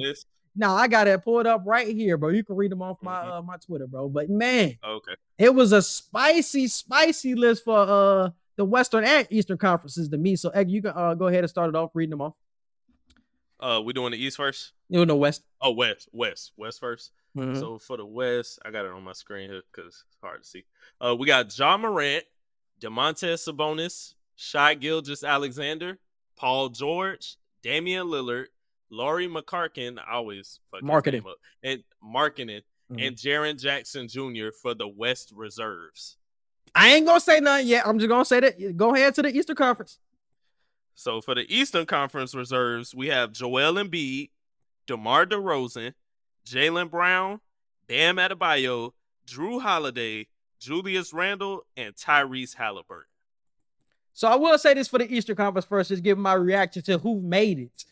Damn, I'm happy Bam made it, boy, because I was getting closer. We were getting closer and closer to the All-Star, and I was starting to see a lot of prediction All-Star articles, and he wasn't on it. So I was like, I don't know if these people just didn't watch the Heat, don't watch the Heat, which most people don't do. And I was like, maybe they're just disrespecting him, or what? Is he really not going to make the All-Star game? Because I knew they weren't going to get 2, because a lot of people was like, no, they're going to put Jimmy in over Bam. I'm glad Bam ended up getting in over Jimmy. So shout out to the NBA for making that happen. That was supposed to happen. And definitely shout out to Drew Holiday. A lot of people say Drew Holiday wasn't supposed to make this list because Harden didn't make the All-Star game. Trey didn't make the All-Star game. I mean, there was a few other people that Pascal Siakam didn't make the All-Star game.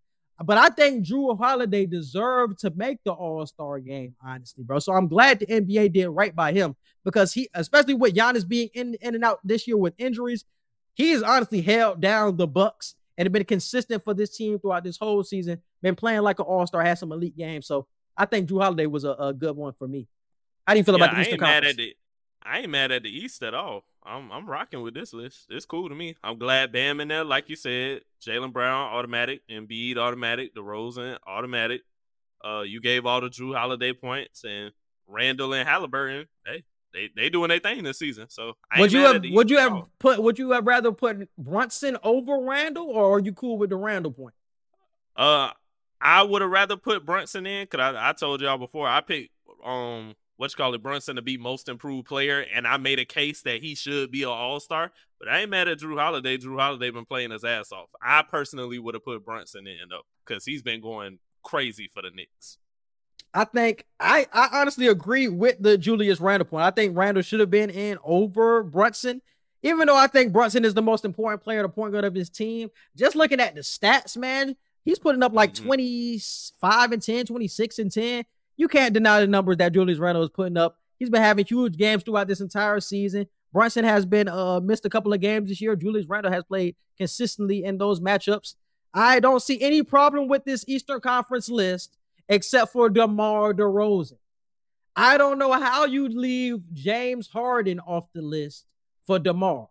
With the Bulls, with the Bulls being in 12th place in the Eastern Conference, the 76ers being in 3rd, I think the 76ers deserve 2 starters. I forgot Harden wasn't on the starters. Damn. Yep.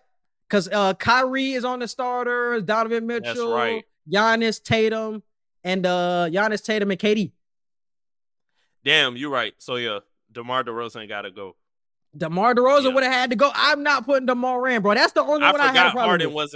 I forgot Harden wasn't on the starters list. Damn, that's a good-ass point. Yep.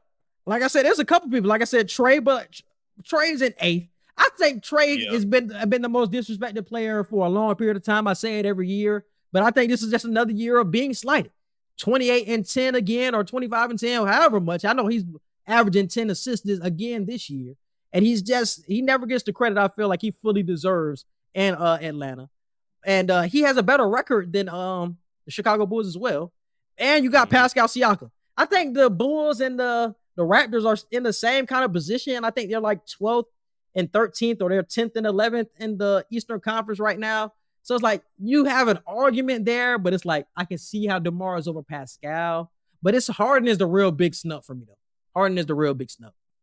For sure. In the Eastern Conference, at least. And boy, the real problem I have with this list is the Western Conference. So let's go over the starters one more time for the Western Conference. We had Luka, Steph. Mm-hmm.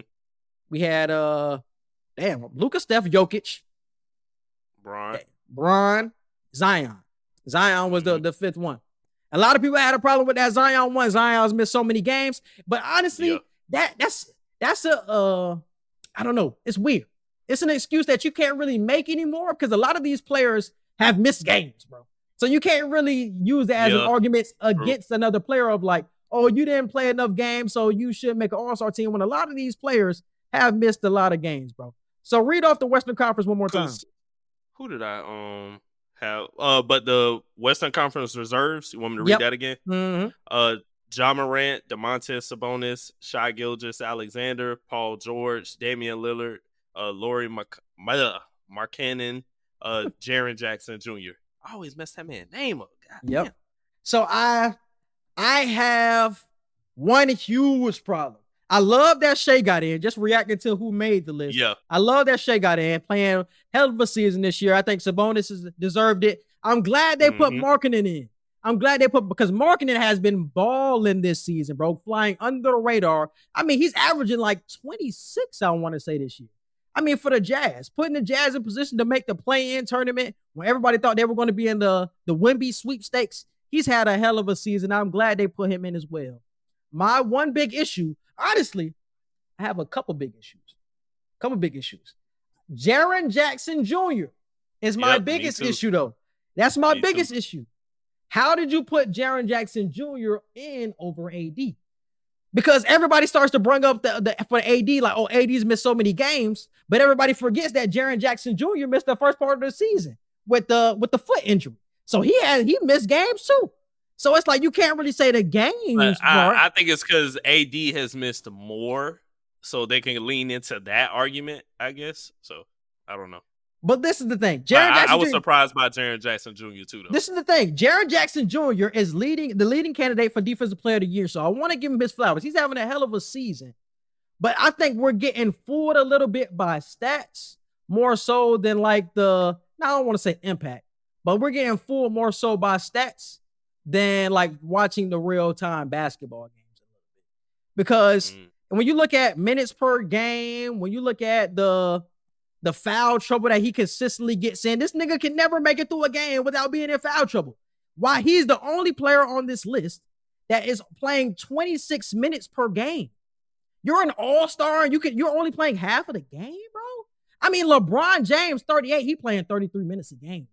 You're an all-star, you're 22, you're playing 26 minutes a game, not because he's hurt, not because of a health or minutes restriction, because he stays in foul trouble. So he has a ton of impact when he's on the floor, but damn, he's barely on the floor because of his foul trouble and all this other shit. So with that being said, and you put him in over AD, it's like, damn, bro, I don't know if I really see the vision. Do I think he should have been a candidate? For sure. You putting him completely in the All-Star game is a stretch to me, though. That's a stretch. But like you said, he got that Defensive Player of the Year candidacy in his back pocket. He's been a huge reason why the Grizzlies are in the position they're in. Outside of the last stretch of games that they've been on recently, the Grizzlies have been a winning team, top 3 team in the West. I understand it. I don't agree with them putting him in, but I understand the points that they could use to put him in there. That shit crazy, bro. Like you said, they probably put him in there because they're what are they currently right now? They're 2 or 3 in the West. I think they're 3 in the West. Are they 2 in the West? Let me see. They're either 2 or 3 in the West. So I can understand that you want to reward the winning teams and all that blah blah blah stuff. They're second behind the Nuggets. They're 3 games behind. So that's probably why he got into, because of the winning aspect. But damn, we can make that same argument for Harden. They're winning. Harden is averaging 22 and 10, 22 and 11. Mm-hmm. And you don't get in for the Eastern Conference over DeMar DeRozan, but you reward Jaren Jackson over AD. It doesn't make sense in terms of the criteria you're showing. Because if Harden would have made it, I would have been like, damn, I have to see because you're rewarding winning. But you're obviously not rewarding winning if Harden's not making it. So, that's the interesting thing. You want to know what's crazy? I think we had not necessarily a similar conversation, but we had a topic like this before with Bradley Beal. And I think it was because Bradley Beal didn't make the All-Star team a couple of years ago, but he was playing lights out with the Wizards. Yeah. Mm-hmm. And we had a problem with that because we said, although he's on the Wizards and the Wizards as a whole are trash, and they're probably going to be in the lottery for whatever pick they get in the number 1, 2, or 3 seed, we still knew what Bradley Beal brought to the league with leading the league in scoring and, having the assists to go with it and just being such a focal point of that Wizards team. So I think it's just turned to a different situation now where somebody like DeMar DeRozan on a trash team like the Bulls is performing, and we do pick somebody like him. But now on the back end, we're not picking somebody on a winning team who deserves to get in like a Harden. So I think the roles have just flipped now. We were upset Bradley Beal wasn't getting in on a trash team playing lights out, but now we're upset that DeMar DeRozan is getting in playing on a trash team but playing lights out. But if you look at Trae Young stats, Trae Young has a better record than the Bulls might have had, and he's averaging 27 and 10. So what are we saying? He has a better record than the Bulls, He has better stats than DeMar DeRozan. I don't know what their beef is with Trae. What is the criteria that we're going by? Are you telling me that stats matter, individual stats matter? Or are you telling me that team wins matter? Because if so, Trae has a better case over DeMar DeRozan in both aspects, in winning and in stats. So what are we saying? That's what I said. I don't know what the league beef is with Trae. I don't know what their beef is with Trae. So it's like we have to have a clear criteria on what we're looking for in NBA All-Stars. Are you looking for to reward teams and the impact on winning, or are we putting the All-Stars on like just individual stats and the individual award? That's what you're supposed to be rewarding these players as. And I'm confused on the criteria, bro. And I think one thing that we have to do moving forward is we got to get rid of fan voting, bro.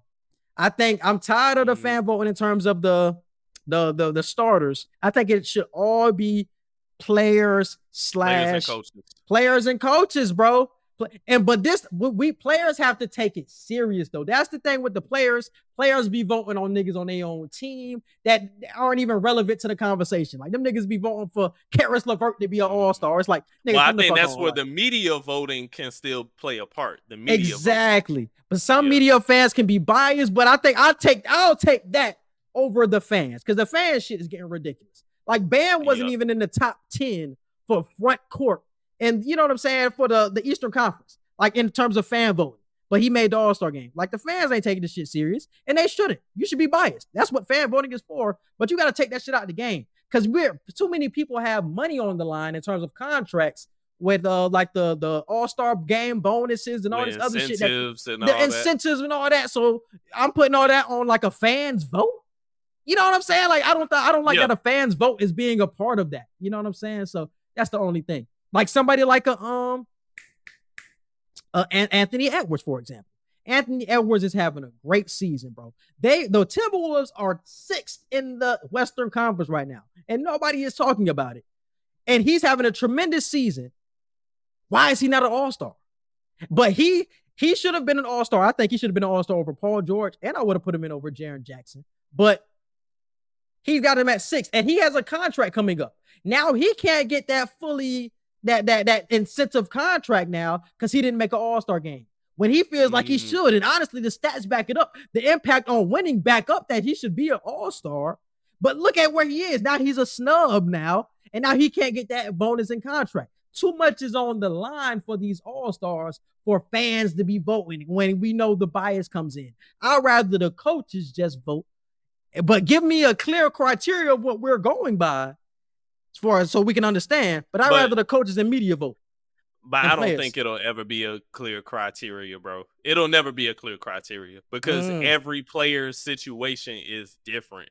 Like, because if we say, let's just say we only going off of stats, we're going to be upset every year because there's going to be a lot of people in just strictly off of stats over people that are having a greater impact.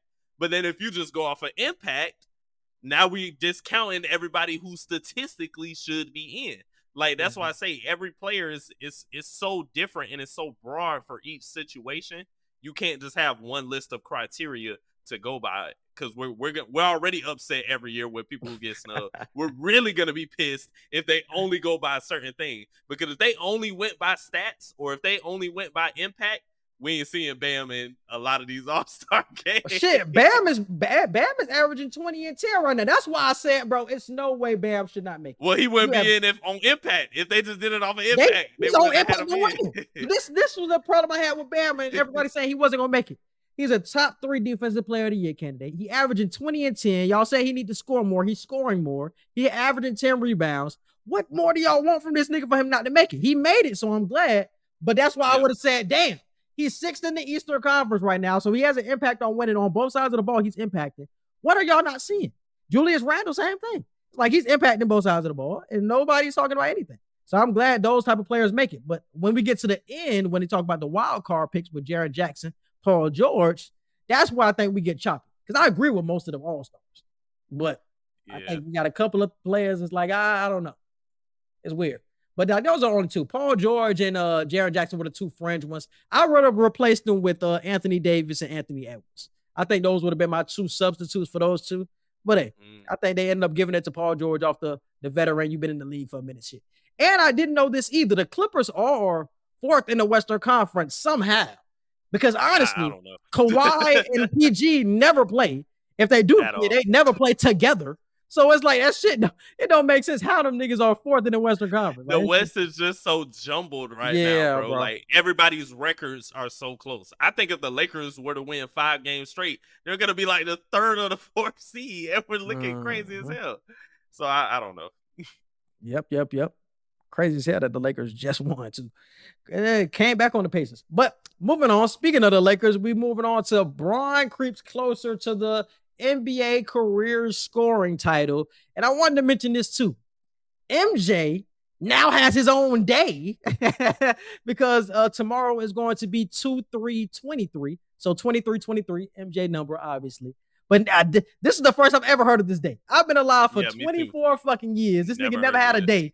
But for MJ Day, these sports networks are going to be showing his highlights. All of his memories are going to be speaking on him because MJ knows what's coming up. That nigga knows Bron is going to break this scoring title, but he wants to implant in people's minds. Don't forget about me, nigga.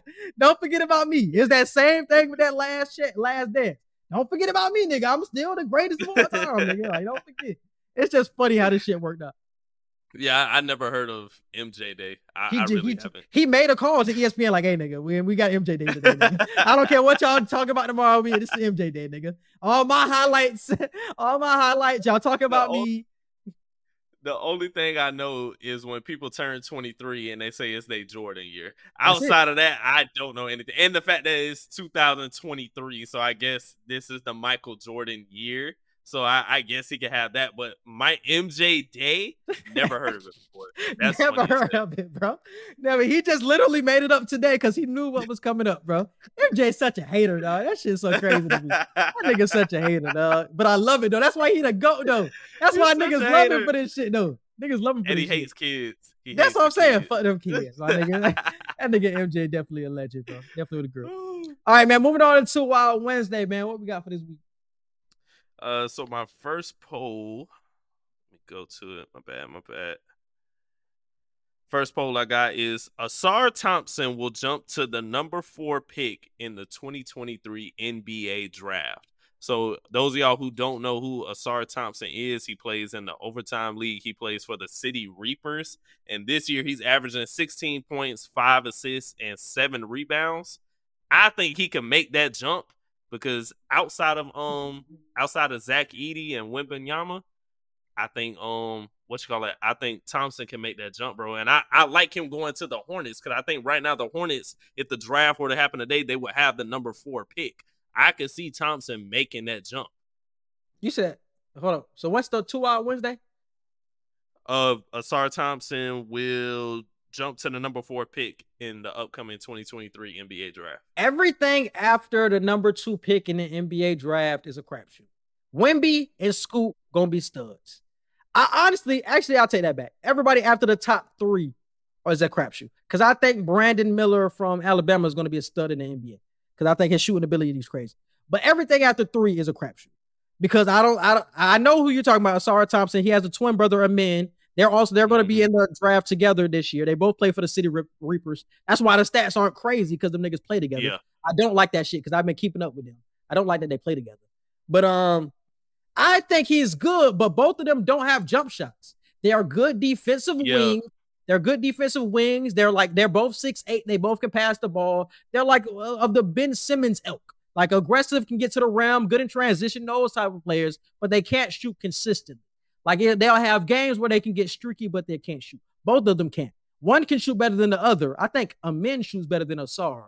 And that's why it kind of flops when you look at certain mock drafts. Some people put one over the other twin, and then some people put Ausar over Amin. It's weird with the flip-flop. But I don't know, bro. Maybe they take him off potential. You get the jumper right at number 4. You take him, but it's a crapshoot after 4. I like Nick Smith. I've been a big Nick Smith fan. He's been injured this entire season. Not entire season. He's played a few games, but he's been injured with a foot injury for most of the season. I still like his game. So I would say not too wild, but I wouldn't pick him at 4. I would say not too wild. I agree when it comes to his shooting. Not necessarily from the field, but when it comes to his free throws, like I think he's shooting like 66% from the free throw line right now, which is pretty atrocious. So I think if he gets his free throws under control and fixes his jumper, I think he could be a huge contributor to somebody like LaMelo Ball on the Hornets. And I've been wanting LaMelo to get a number 2 for a minute ever since that Miles Bridges situation happened. I heard Miles Bridges coming back. You heard he that? Coming back. Yeah, but I don't know if it's going to be the same. I don't know if it's they're going to have crazy the same connection. Because he's coming back and they're going to sign him to a contract. Yeah, which is wild. That's wild, ain't it? Like he got in that trouble. He ain't played this whole season. I heard that he's coming back. I don't know when he's coming back. I don't know if it's soon or if he's going to wait till next year. But I heard that they're going to give him a contract extension for beating on his wife. That's crazy. That's crazy. I don't get it. I totally don't get it. That's crazy. Hey, but like I said, I need somebody else to give LaMelo some help. Yeah. But what you got next? Next one. Virginia will be a Final Four team this year. Too wild or not too wild? So Virginia has won 9 out of their last 10 games. They've been going on a tear, winning the last 7 straight. I think Virginia has a chance to make that push as a Final Four team. Because the way Amar Franklin playing with the rest of them boys, bro, they got something going right now. Yeah, because Reese Beekman, I love Reese Beekman's game, and I think the coach Tony, Damn, what is his last name? Blanking on his last name. Tony. Damn, I'm blanking on I'm Virginia blanking coach on name. his name too. Tony something. Start with a B.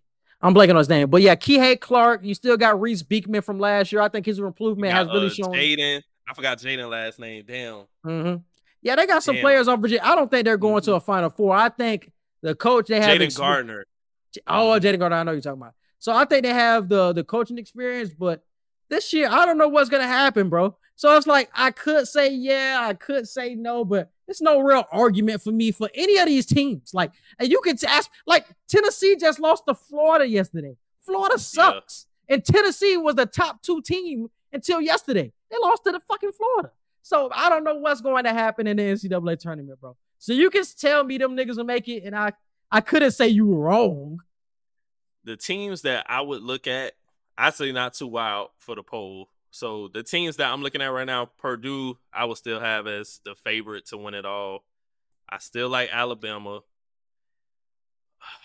I believe the hype for Virginia at this point because they catching a streak at the right time. And I've been on Texas bandwagon for a minute. So I'll stay on my Texas bandwagon. I ain't finna jump off. But Purdue, Alabama, Virginia, and Texas, them the top 4 teams that I think have the best chance to make it. Let me see. I don't know, bro. Because like I said, Alabama was the best team I seen a week ago. Then they ended up getting thumped by somebody this past weekend. Who did they get thumped by? Oh, they got thumped by somebody a couple of days ago. Was it Kansas Oklahoma? State? It was Oklahoma. They ended up getting thumped by Oklahoma. Oklahoma's solid, probably a tournament team, but it wasn't a close game. It was like a 25-point win, and they beat Alabama, who was a top 3 team. You know what I'm saying? Like that type of shit just doesn't make sense to me, bro. Like how much of a pendulum it is in college basketball. I don't know what I'm going to get with the best teams in college basketball. Even Purdue. I don't like Purdue's game. And that shit never translates to the damn college tournament. They never win the tournament. So it's like, I don't believe in any of these teams, bro. I just got to see. No, I just got to see, bro. I think Kansas is the one team, even though they've been up and down and they lost a couple of games over the past couple of weeks, is a team that you always consistently have to look out for. And they're a team that I watch the most as well. But Jalen Wilson, I think he should be player of the year, honestly. I think he's been the best player in college basketball. And they have the formula in terms of the perimeter defenders. They have a good on-ball defender with DeJuan Harris. But one thing that they're missing is a solid big man. That's the one thing that scares me about Kansas. They have no true size. The center that they're using right now is like 6'8".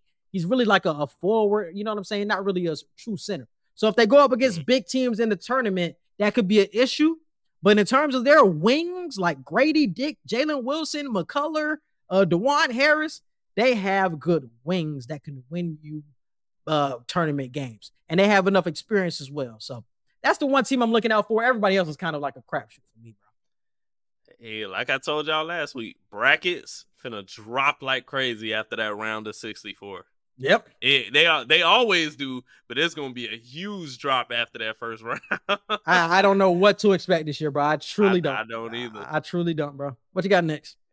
And my last one, the Colorado Buffaloes football team will win at least 6 games next season. So I know y'all been seeing Dion been recruiting like crazy, getting a 5-star to come to Buffalo. They got a ton of 3-stars. They got a ton of 4-stars.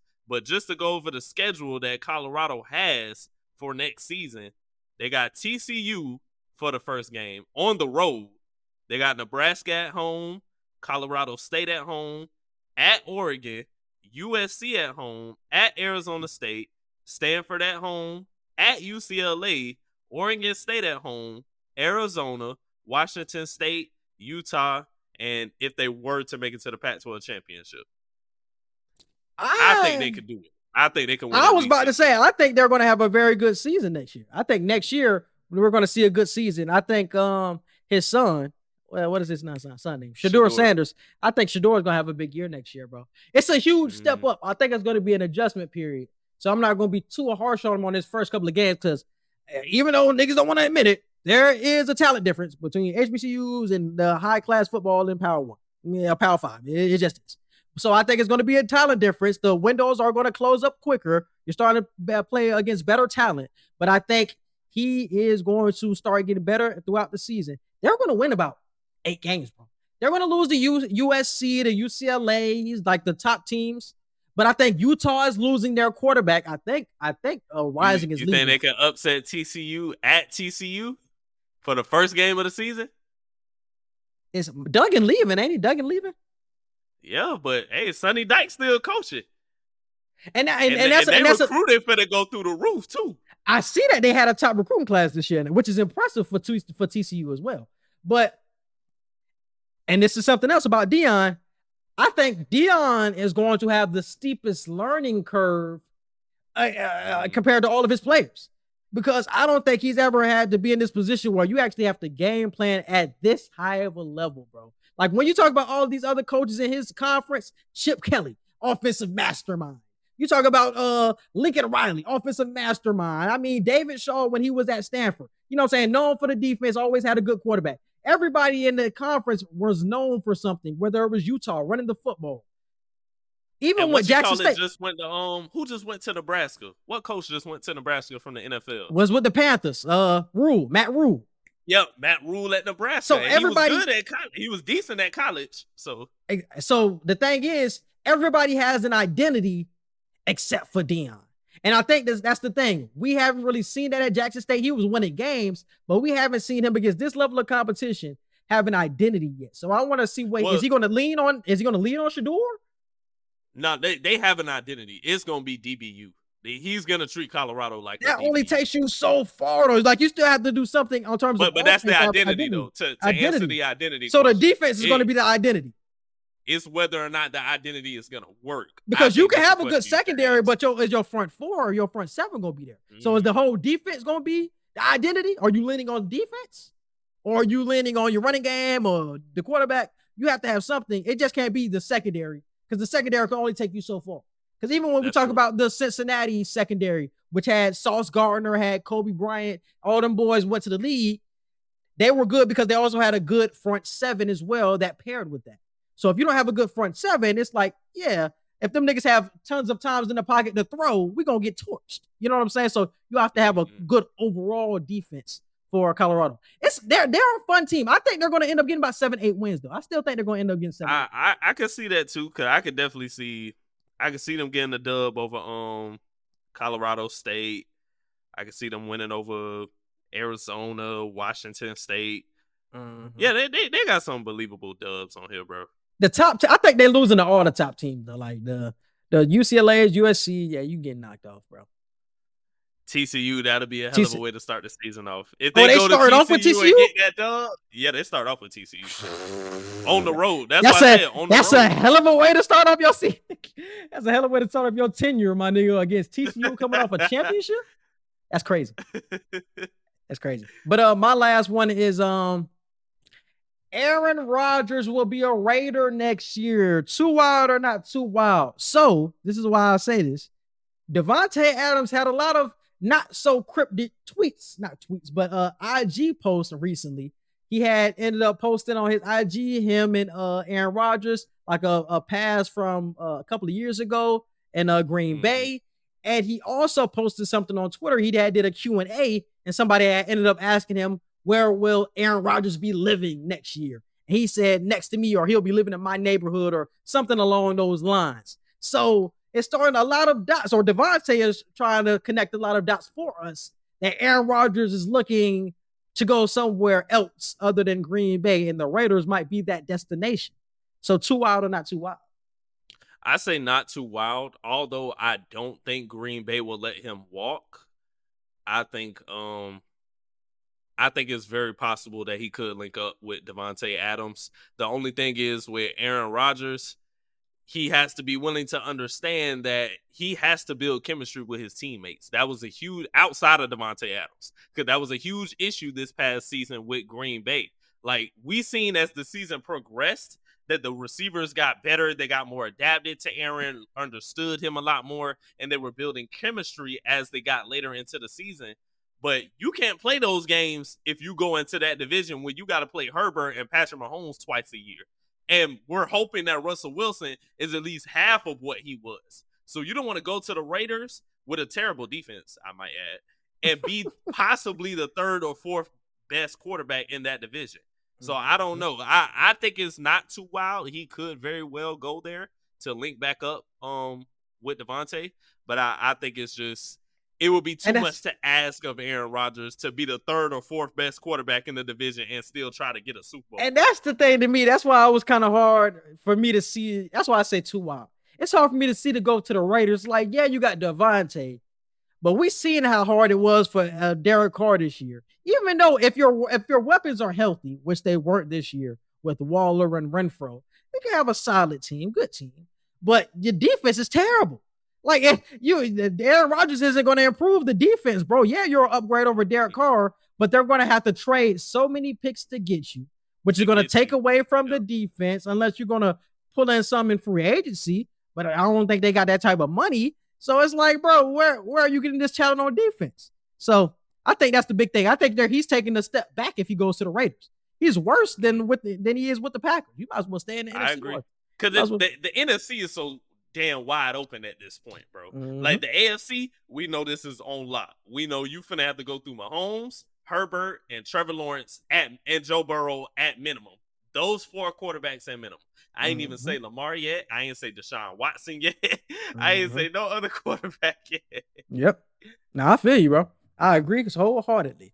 And moving on to entertainment and current events. Starting this off with the Tyre Nichols tragedy. Yeah, so this is some really sad news. And I know me and Quincy hate to talk about this stuff because it just still happens so often to where we're desensitized. But recently, police footage was given of 5 black police officers of the Memphis Police Department severely beating Tyre Nichols, a 29-year-old black man, during a traffic stop. Nichols was hospitalized in critical condition and died 3 days later. The officers claimed to have stopped Nichols for reckless driving. They pulled him over from his car, used pepper spray, and tased him. During the incident, Nichols managed to break away. When officers caught up with Nichols, they beat him for about 3 minutes, punching and kicking him in the head and striking him on the back with a baton while he was restrained. The officers who were involved were Tadarius Bean, age 24, Demetrius Haley, age 30, Emmett Martin III, age 30, Desmond Mills Jr., age 32, and Justin Smith, age 28. These were all black officers in the city of Memphis, which is wild as hell. And they were part of a task force called Scorpion, which means Street Crimes Operation to Restore Peace in Our Neighborhoods. So you're part of a peace unit in a black city like Memphis, and you're 5 black officers, and you do this? Like, and some people were trying to connect the dots and say he must have had beef with one of them. Some people were saying one of the officers that's what I heard for a girl or something. But it's like, bro, y'all are 5 black officers in a black city, part of a task force to help keep peace in the neighborhood, and we doing this to each other? Like, come on, bro. And they were members of a fraternity as well. Omega Psi Phi has officially, taken away their memberships from the fraternity. They're completely banned for life from the fraternity. I'm just sad to see this because we always have to deal with the police when it's not our skin color. Now we're trying to plead the white people that, hey, this is a white and black thing. Now we just need to say, no, this is a blue thing. This is a police versus black people thing. It don't matter if you're white, black, Asian, Hispanic, or whatever on a police force. We have to be afraid of you at this point. No. So I'm just tired of it, bro. That video was gut-wrenching to watch. And that's why I didn't watch it. That's why I didn't watch it. I watched it because, one, I was at my parents' house and they were watching it. So it's not like I just went to it to watch it. But I had to watch it, bro, because we need to remember sometimes why we protest. We need to really remember why we're trying to fight the fights that we're trying to fight. And sometimes it takes more than just reading about it. Sometimes it takes more than just seeing the before and after picture. Sometimes to really snap people back into reality, you got to watch the shit that you really don't want to watch sometimes. And I think that has to fuel us to do better and want better. The police chief, who was a black woman of that Memphis department, I applaud her for doing what she should have done, which was immediately fire them, immediately getting them charged, everything. It's sad that we don't see that happen quicker with white officers. And it's sad that the one time they do it the right way, it's us. So we're messed up all around. 5 of us are going to prison and 1 of us is dead. Like we didn't handle this situation correctly at all. And it's funny because this isn't the first occurrence where it's a black on black crime or a black police officer going against somebody, a innocent black person. Like we have that quote for a reason of all skin folk ain't kinfolk. For a reason, my nigga, because we already know what's going on. Even though we're all black, once you get on that side, shit, just all black folks in general, you can't trust nobody on the outside anymore with all this chaos that's going on outside nowadays. But especially when they cross over to that side, when they become a part of the police crew, you don't know what's going to happen because now they're a part of that criminalized system now, bro. They're a part of the system that's been hated now. Exactly. You know what I'm saying? The system was rooted against blacks. So even though they're blacks, they were paid to go against us, bro. They are paid to throw us in jails. They are paid to go after us even more, even though they are black.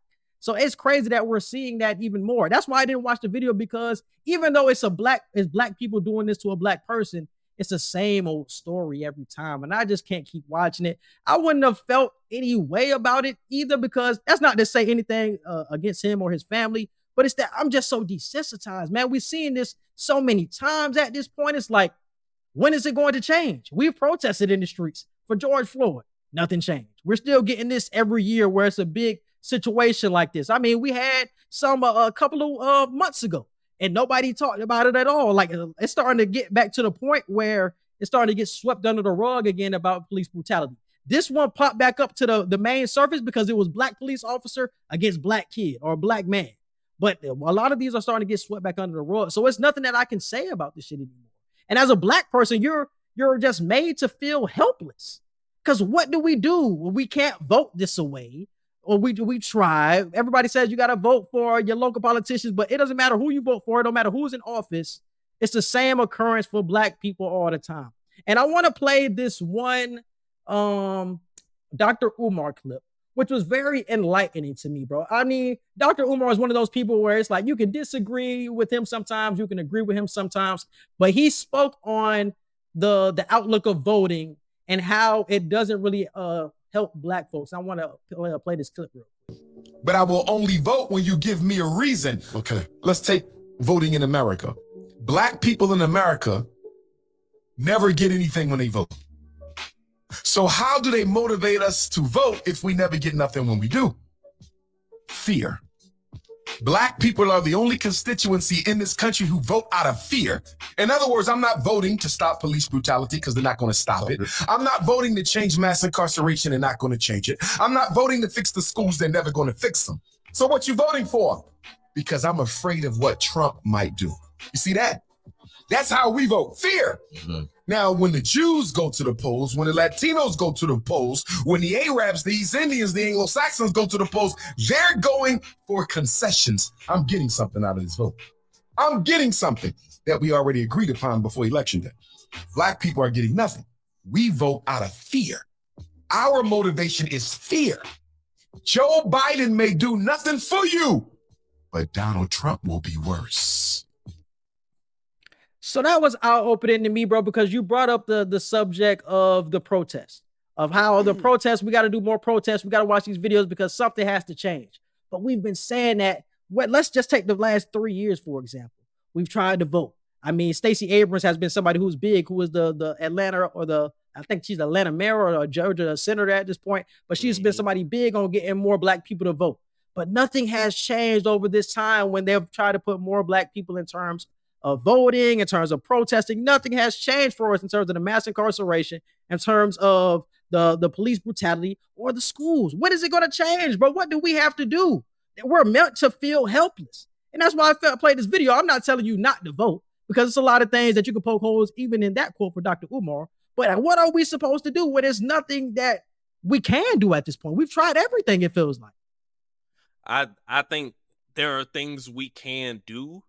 It's just we have to put such a huge effort in to make them happen quickly, as to where other nationalities in the US don't have to go about it as quickly for it to happen as quickly.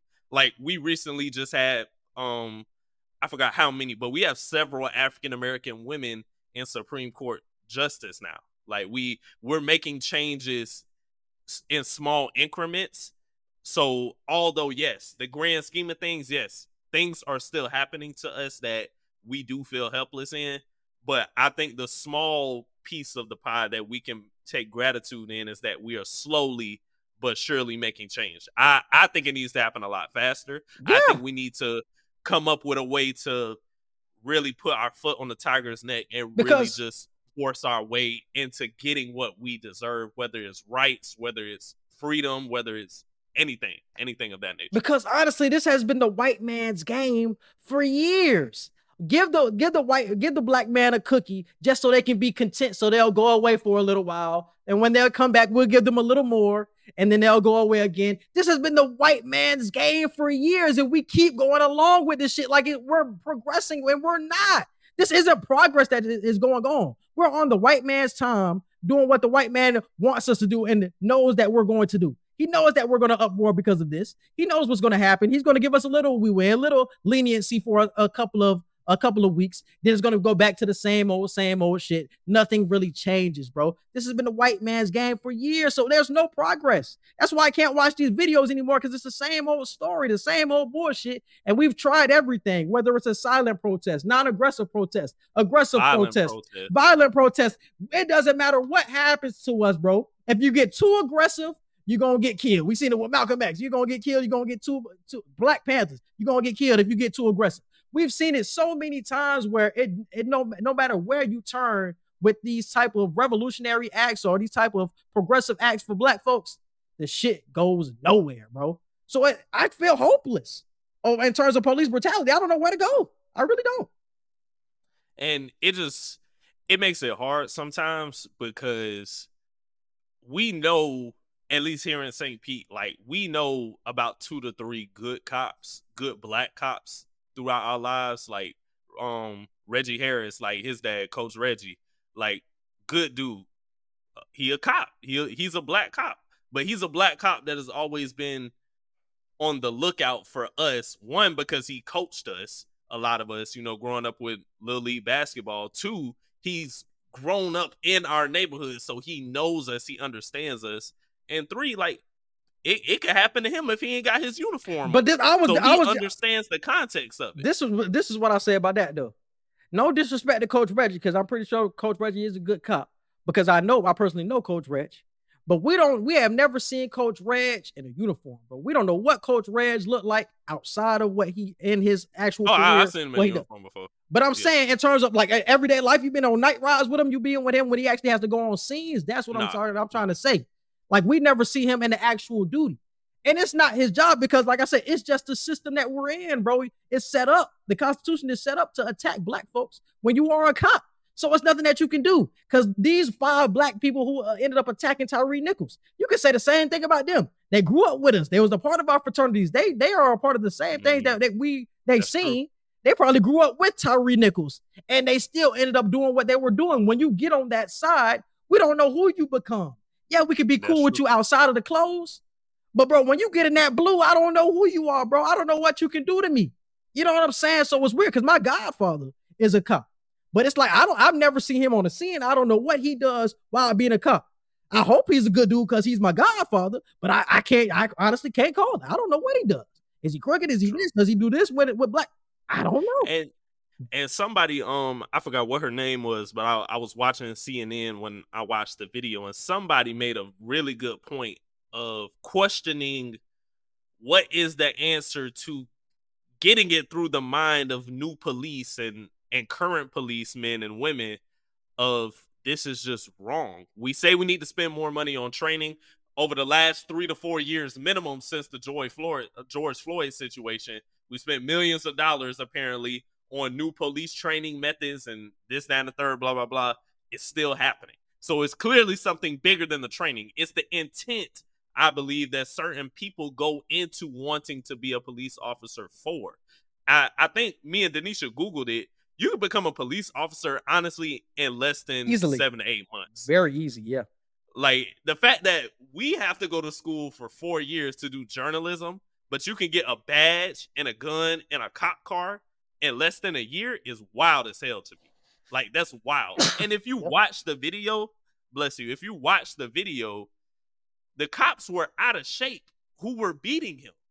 Like, and that's crazy as hell to me. Like, first off, they were pissed off, and they did what they did to Tyree Nichols, because when he got away originally, you know what they could have done?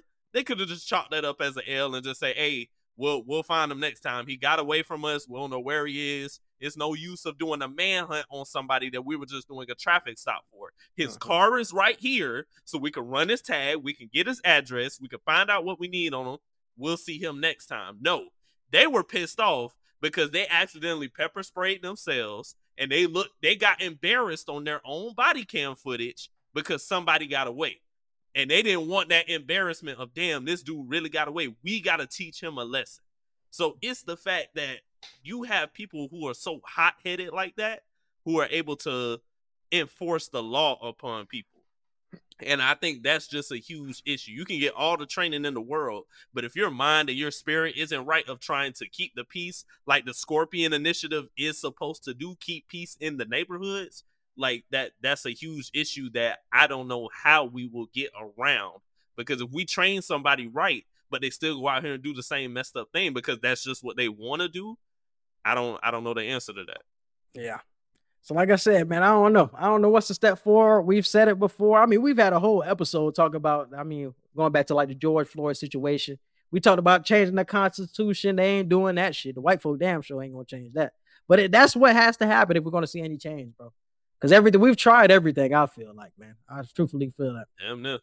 All right, man. And moving on to movie producer Alec Baldwin is charged with manslaughter for the fatal shooting and production of movie Rust. Yeah, so according to CNN, actor and producer Alec Baldwin has been criminally charged in connection with the 2021 shooting on the set of the movie Rust. The charges against Baldwin and the set's armorer, Hannah Gutierrez Reed, include 2 counts of involuntary manslaughter.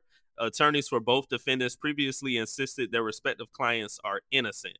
Negligent use of a deadly weapon charges were filed against Rust assistant director David Halls, who has pleaded no contest, has entered into a plea agreement, and that is pending approval. And Halls is scheduled for an in-person court appearance on March 8th. And on Wednesday, February 24th, the state announced a February 24th court date against Baldwin and Gutierrez Reed. So yeah, this is the situation that happened a couple years ago, wasn't it? Was this a couple years ago? 2021. This is a couple years ago. I remember when this shit ended up going down because it was a mishap with the director. It was a prop gun. It was a prop gun, but they ended up having a bullet in there because it was some type of mishap. Whoever handles the bullet, I think it was some production assistant was supposed to get the bullet correct so they can ended up because you're supposed to have a flash. That's the assistant that they're talking about. Yeah, because you're supposed to be like a flash prop in there so you could see the gun like blast, but he actually had like real bullet in there. Ended up killing old girl. So the situation was crazy. I remember reading up on that a couple years ago. So I didn't think he was going to jail for this though. I didn't either. Yeah.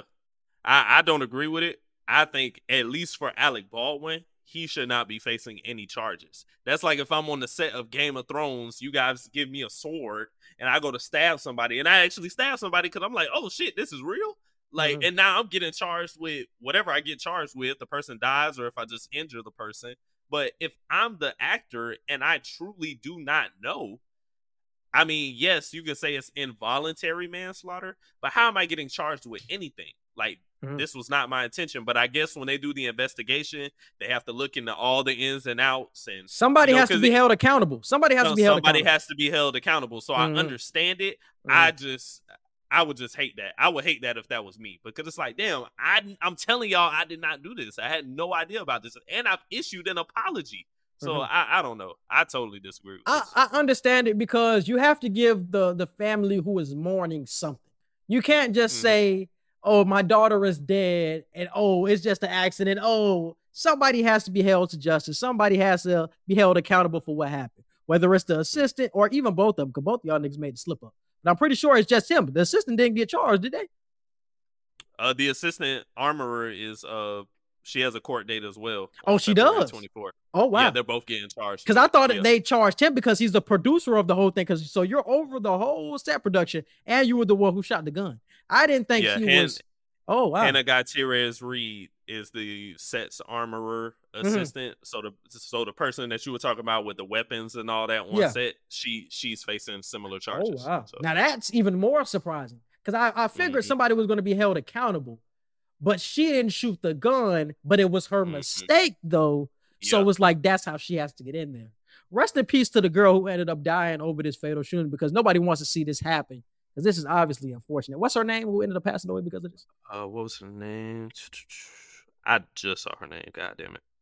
Yeah, but this is a definitely unfortunate situation. This is something that happened on I seen a movie about this, bro. The movie Crow. I don't know if you've seen the movie Crow. Go ahead. Say her name. Helena, I think that's how you say her first name. Helena Hutchins. That's her name. Definitely rest in peace. Definitely rest in peace. Definitely gone too soon. But this happened on the set of Crow with Bruce Lee's son. Bruce Lee's son ended up dying in the same type of way because he was on the set of Crow. It's a real like pop culture movie. Like if you're into the pop culture, I've seen it before. It was a scene where he ended up getting shot, but it was the same type of thing. There was a set mistake. He ended up getting shot on purpose. They rushed him to the hospital, but it was too late. He ended up passing away. They had to finish the movie with like a stunt double.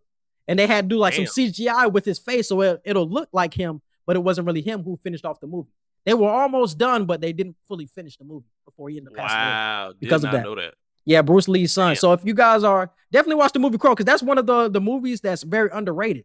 Because a lot of people say the movie The Joker has a lot of similarities to the movie The Crow. You know what I'm saying? A lot of like redemption quality and stuff like that. So it's a dope movie. But yeah, that same type of situation happened.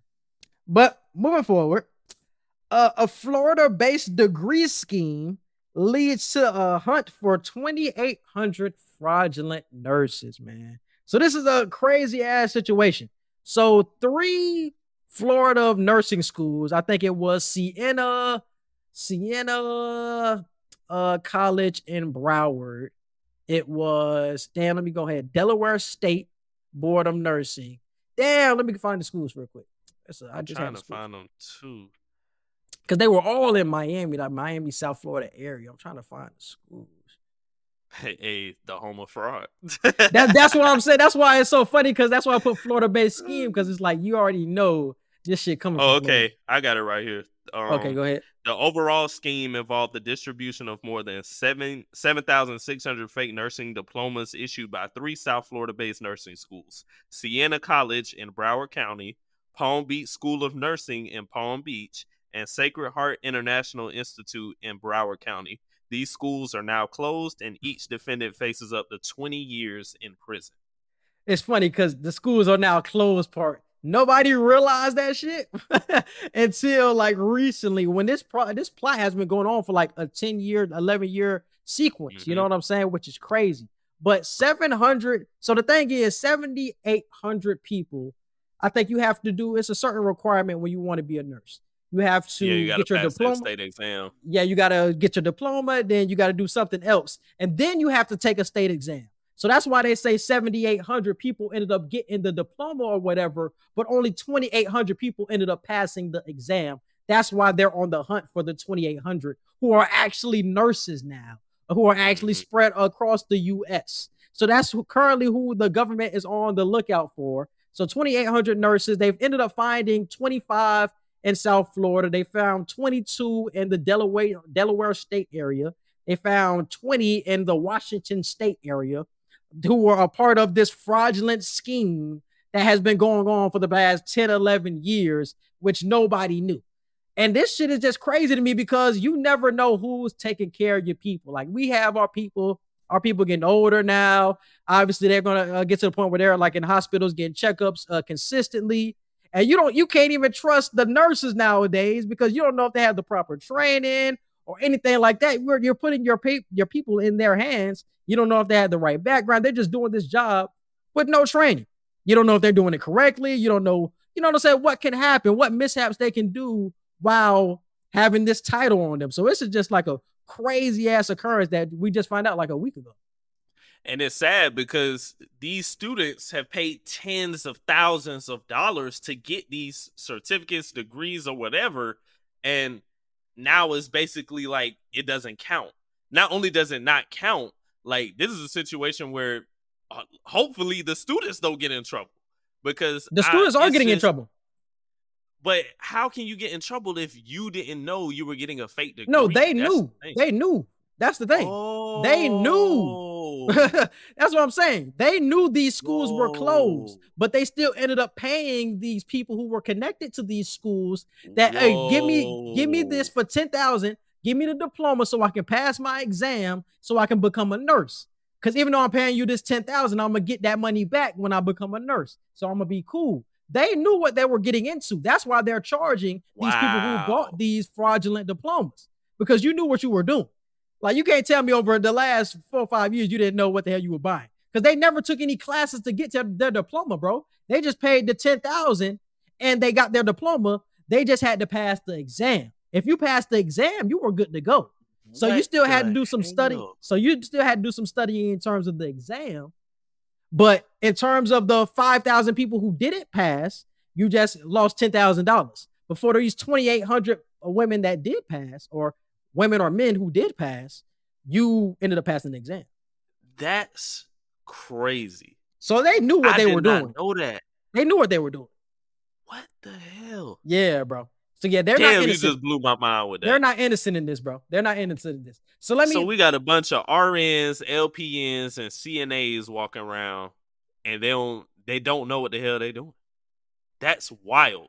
Because it didn't make sense to me that y'all are going to school, quote unquote, for like a year. I have friends who are real nurses, like mother baby nurses and this, that, and the third.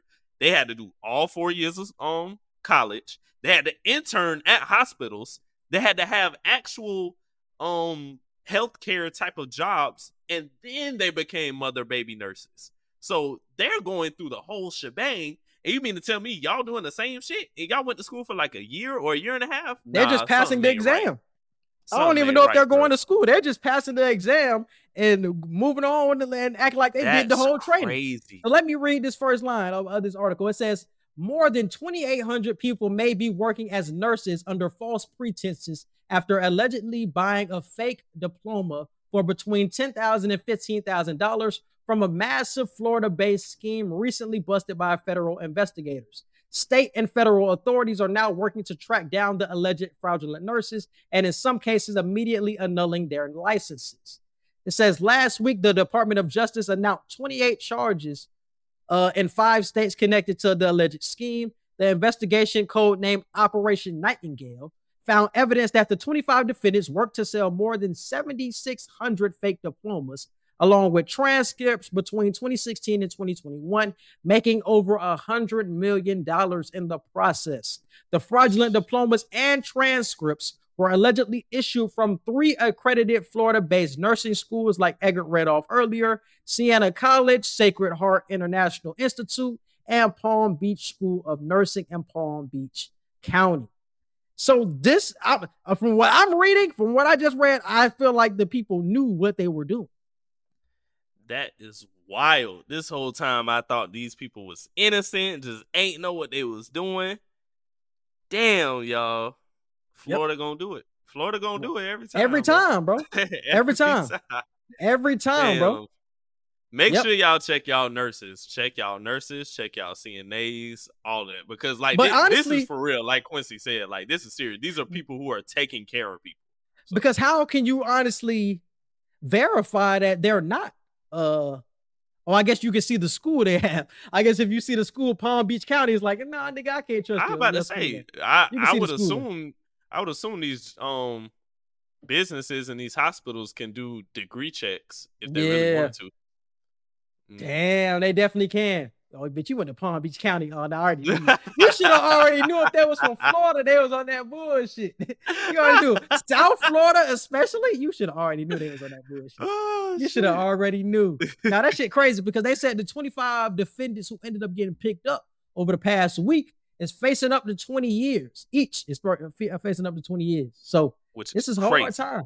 Hard time they're looking at, bro. Hard time. And moving on to movie and show news, man. We got James Gunn announces upcoming DCU slate. And when I tell y'all that shit is thick, that boy James Gunn got a plan over there, and I'm definitely excited to see what he has coming up. Single-handedly just saved DC. I High tweeted key. it, and I'm going to say it again. He High single-handedly just saved DC with this slate that he just laid out for us. It's High going to be crazy. key.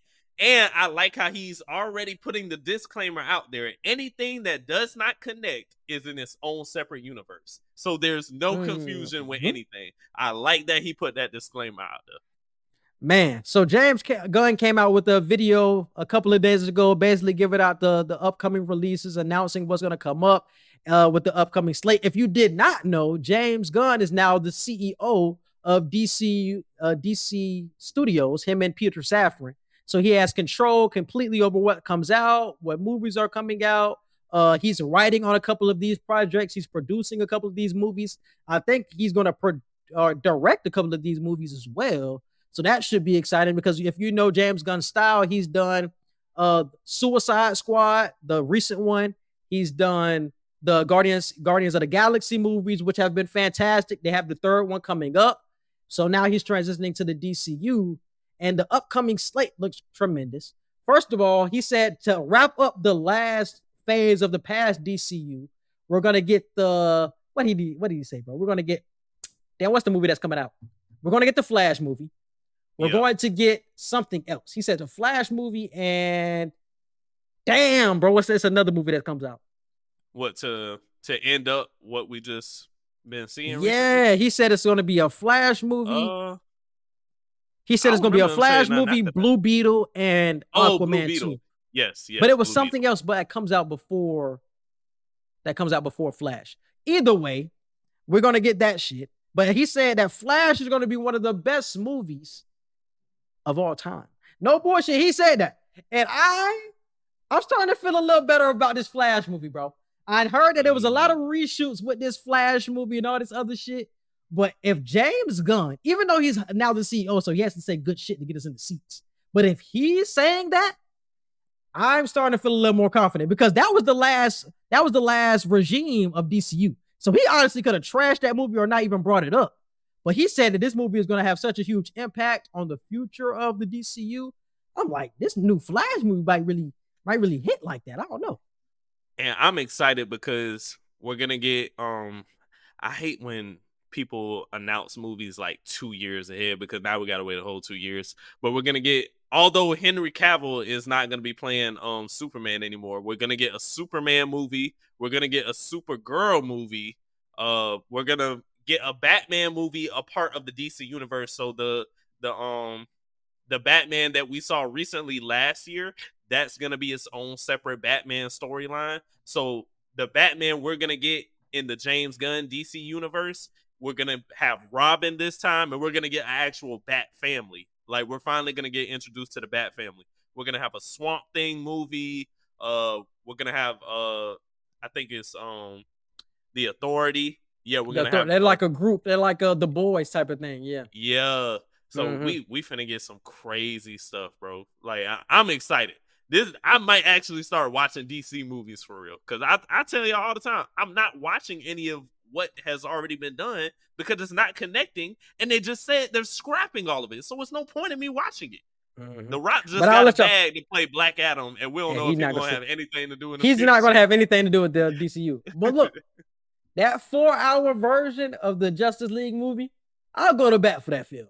That movie was fire when we got the full thing. That 2:30 version was terrible. But the 4-hour version, it's going to take you some days to get through it. But that shit was fire. That shit actually made sense as well. That shit was good. That shit was good. And let me read off a couple of more things that Edgar already started off.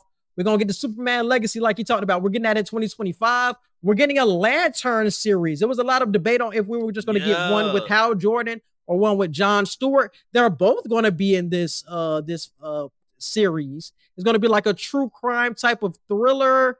If you don't know, Hal Jordan and John Stewart are high-key like enemies. So seeing them together trying to investigate certain things is going to be dope. Like Edgar said, the Batman Part 2, new Batman with Damian Wayne. Another one that I'm interested to see is Booster Gold. He's like a goofy character in the DCU, but I think that could be a nice comedy. We're gonna bring back not Wonder Woman, but Wonder Woman, and like this Paradise Lost series or movie that they're gonna do. That's gonna be in her native land, and that's gonna be like Paradise Island and all that. Yeah. So that's gonna be fire. Supergirl, Swamp Thing. If you don't know, Swamp Thing had a show like 2 years ago in 2021. I think it was 11 episodes. And it was pretty graphic. I heard that the film community was really into it. I'm going to start watching that. So if you are interested to see what Swamp Thing is, that movie is going to be very, very graphic, like rated R graphic. Like he kills niggas. Like it's somebody who is a regular human. He goes into a swamp. It's a swamp mixed with chemicals. He ends up turning into like a Swamp Thing monster or whatever. And he's mad about what he's turned into. So he just kills everything that he's looking at. So it's like, if you guys are interested in like the ripping apart gore type of part of the DCU, that's what Swamp Thing is going to be. So the slate is going to be flyer coming up. So I'm glad that James Gunn is now the leader of this. So definitely shout out to him. And that is it for all of the topics. So moving on to Pass the Ox. What you got for this week? I got 2 songs. So I got Hey There by Dej Loaf and Future. And I got Dead and Gone by T.I. and Justin Timberlake.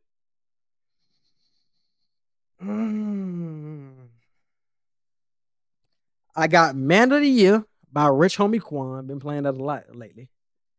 And I got Don't Take Your Love Away by Avant. That shit been sliding recently. So definitely shout out to Avant. Underrated artist, definitely. He got a couple of hits. And moving on to movie and show reviews. Edgar, what we got coming up? We got Ant-Man coming up. Oh, damn. We got Ant-Man coming up in like, what, 2 weeks?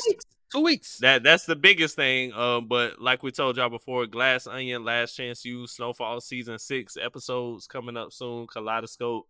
We got some heavy hitters for y'all coming soon. But that Ant-Man for sure. That's the premiere one that we're gonna make sure we get to y'all.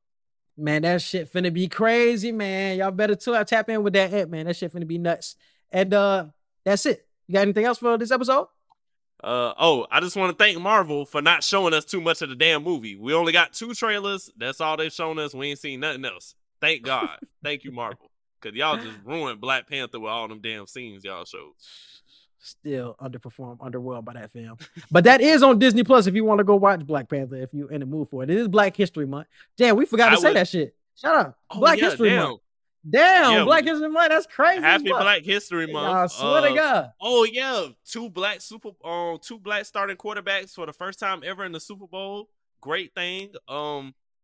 Beyonce announced her tickets during Black History Month. I might go broke trying to get me a ticket. Those tickets crazy, boy. That bitch like $600 a seat. Yeah, I'm gonna be in the nosebleeds for the 600. I'm about to say it's $600 for a nosebleed. Yeah. Yeah, but I've never seen Beyonce before. Because Drake going on tour this year too. He just ain't announced no dates yet. But bro, I've seen Drake before. I will sacrifice not seeing Drake this year to see Beyonce, bro. I've never seen Beyonce and I have to, bro. I gotta see her. I gotta see her and I gotta see Chris Brown before he get too old to backflip. I got to. Damn. I say the same thing about Bron. I seen Steph Curry last week in person, bro. I was in Oakland. Oh. Seeing Steph Curry for the first time. Dope as hell. They played against the Raptors, bro. Seeing greatness in person is fire, bro. So I would pay that $600 just to see Beyonce. It's a dope experience. But hey, appreciate you guys for listening, and we out. Peace.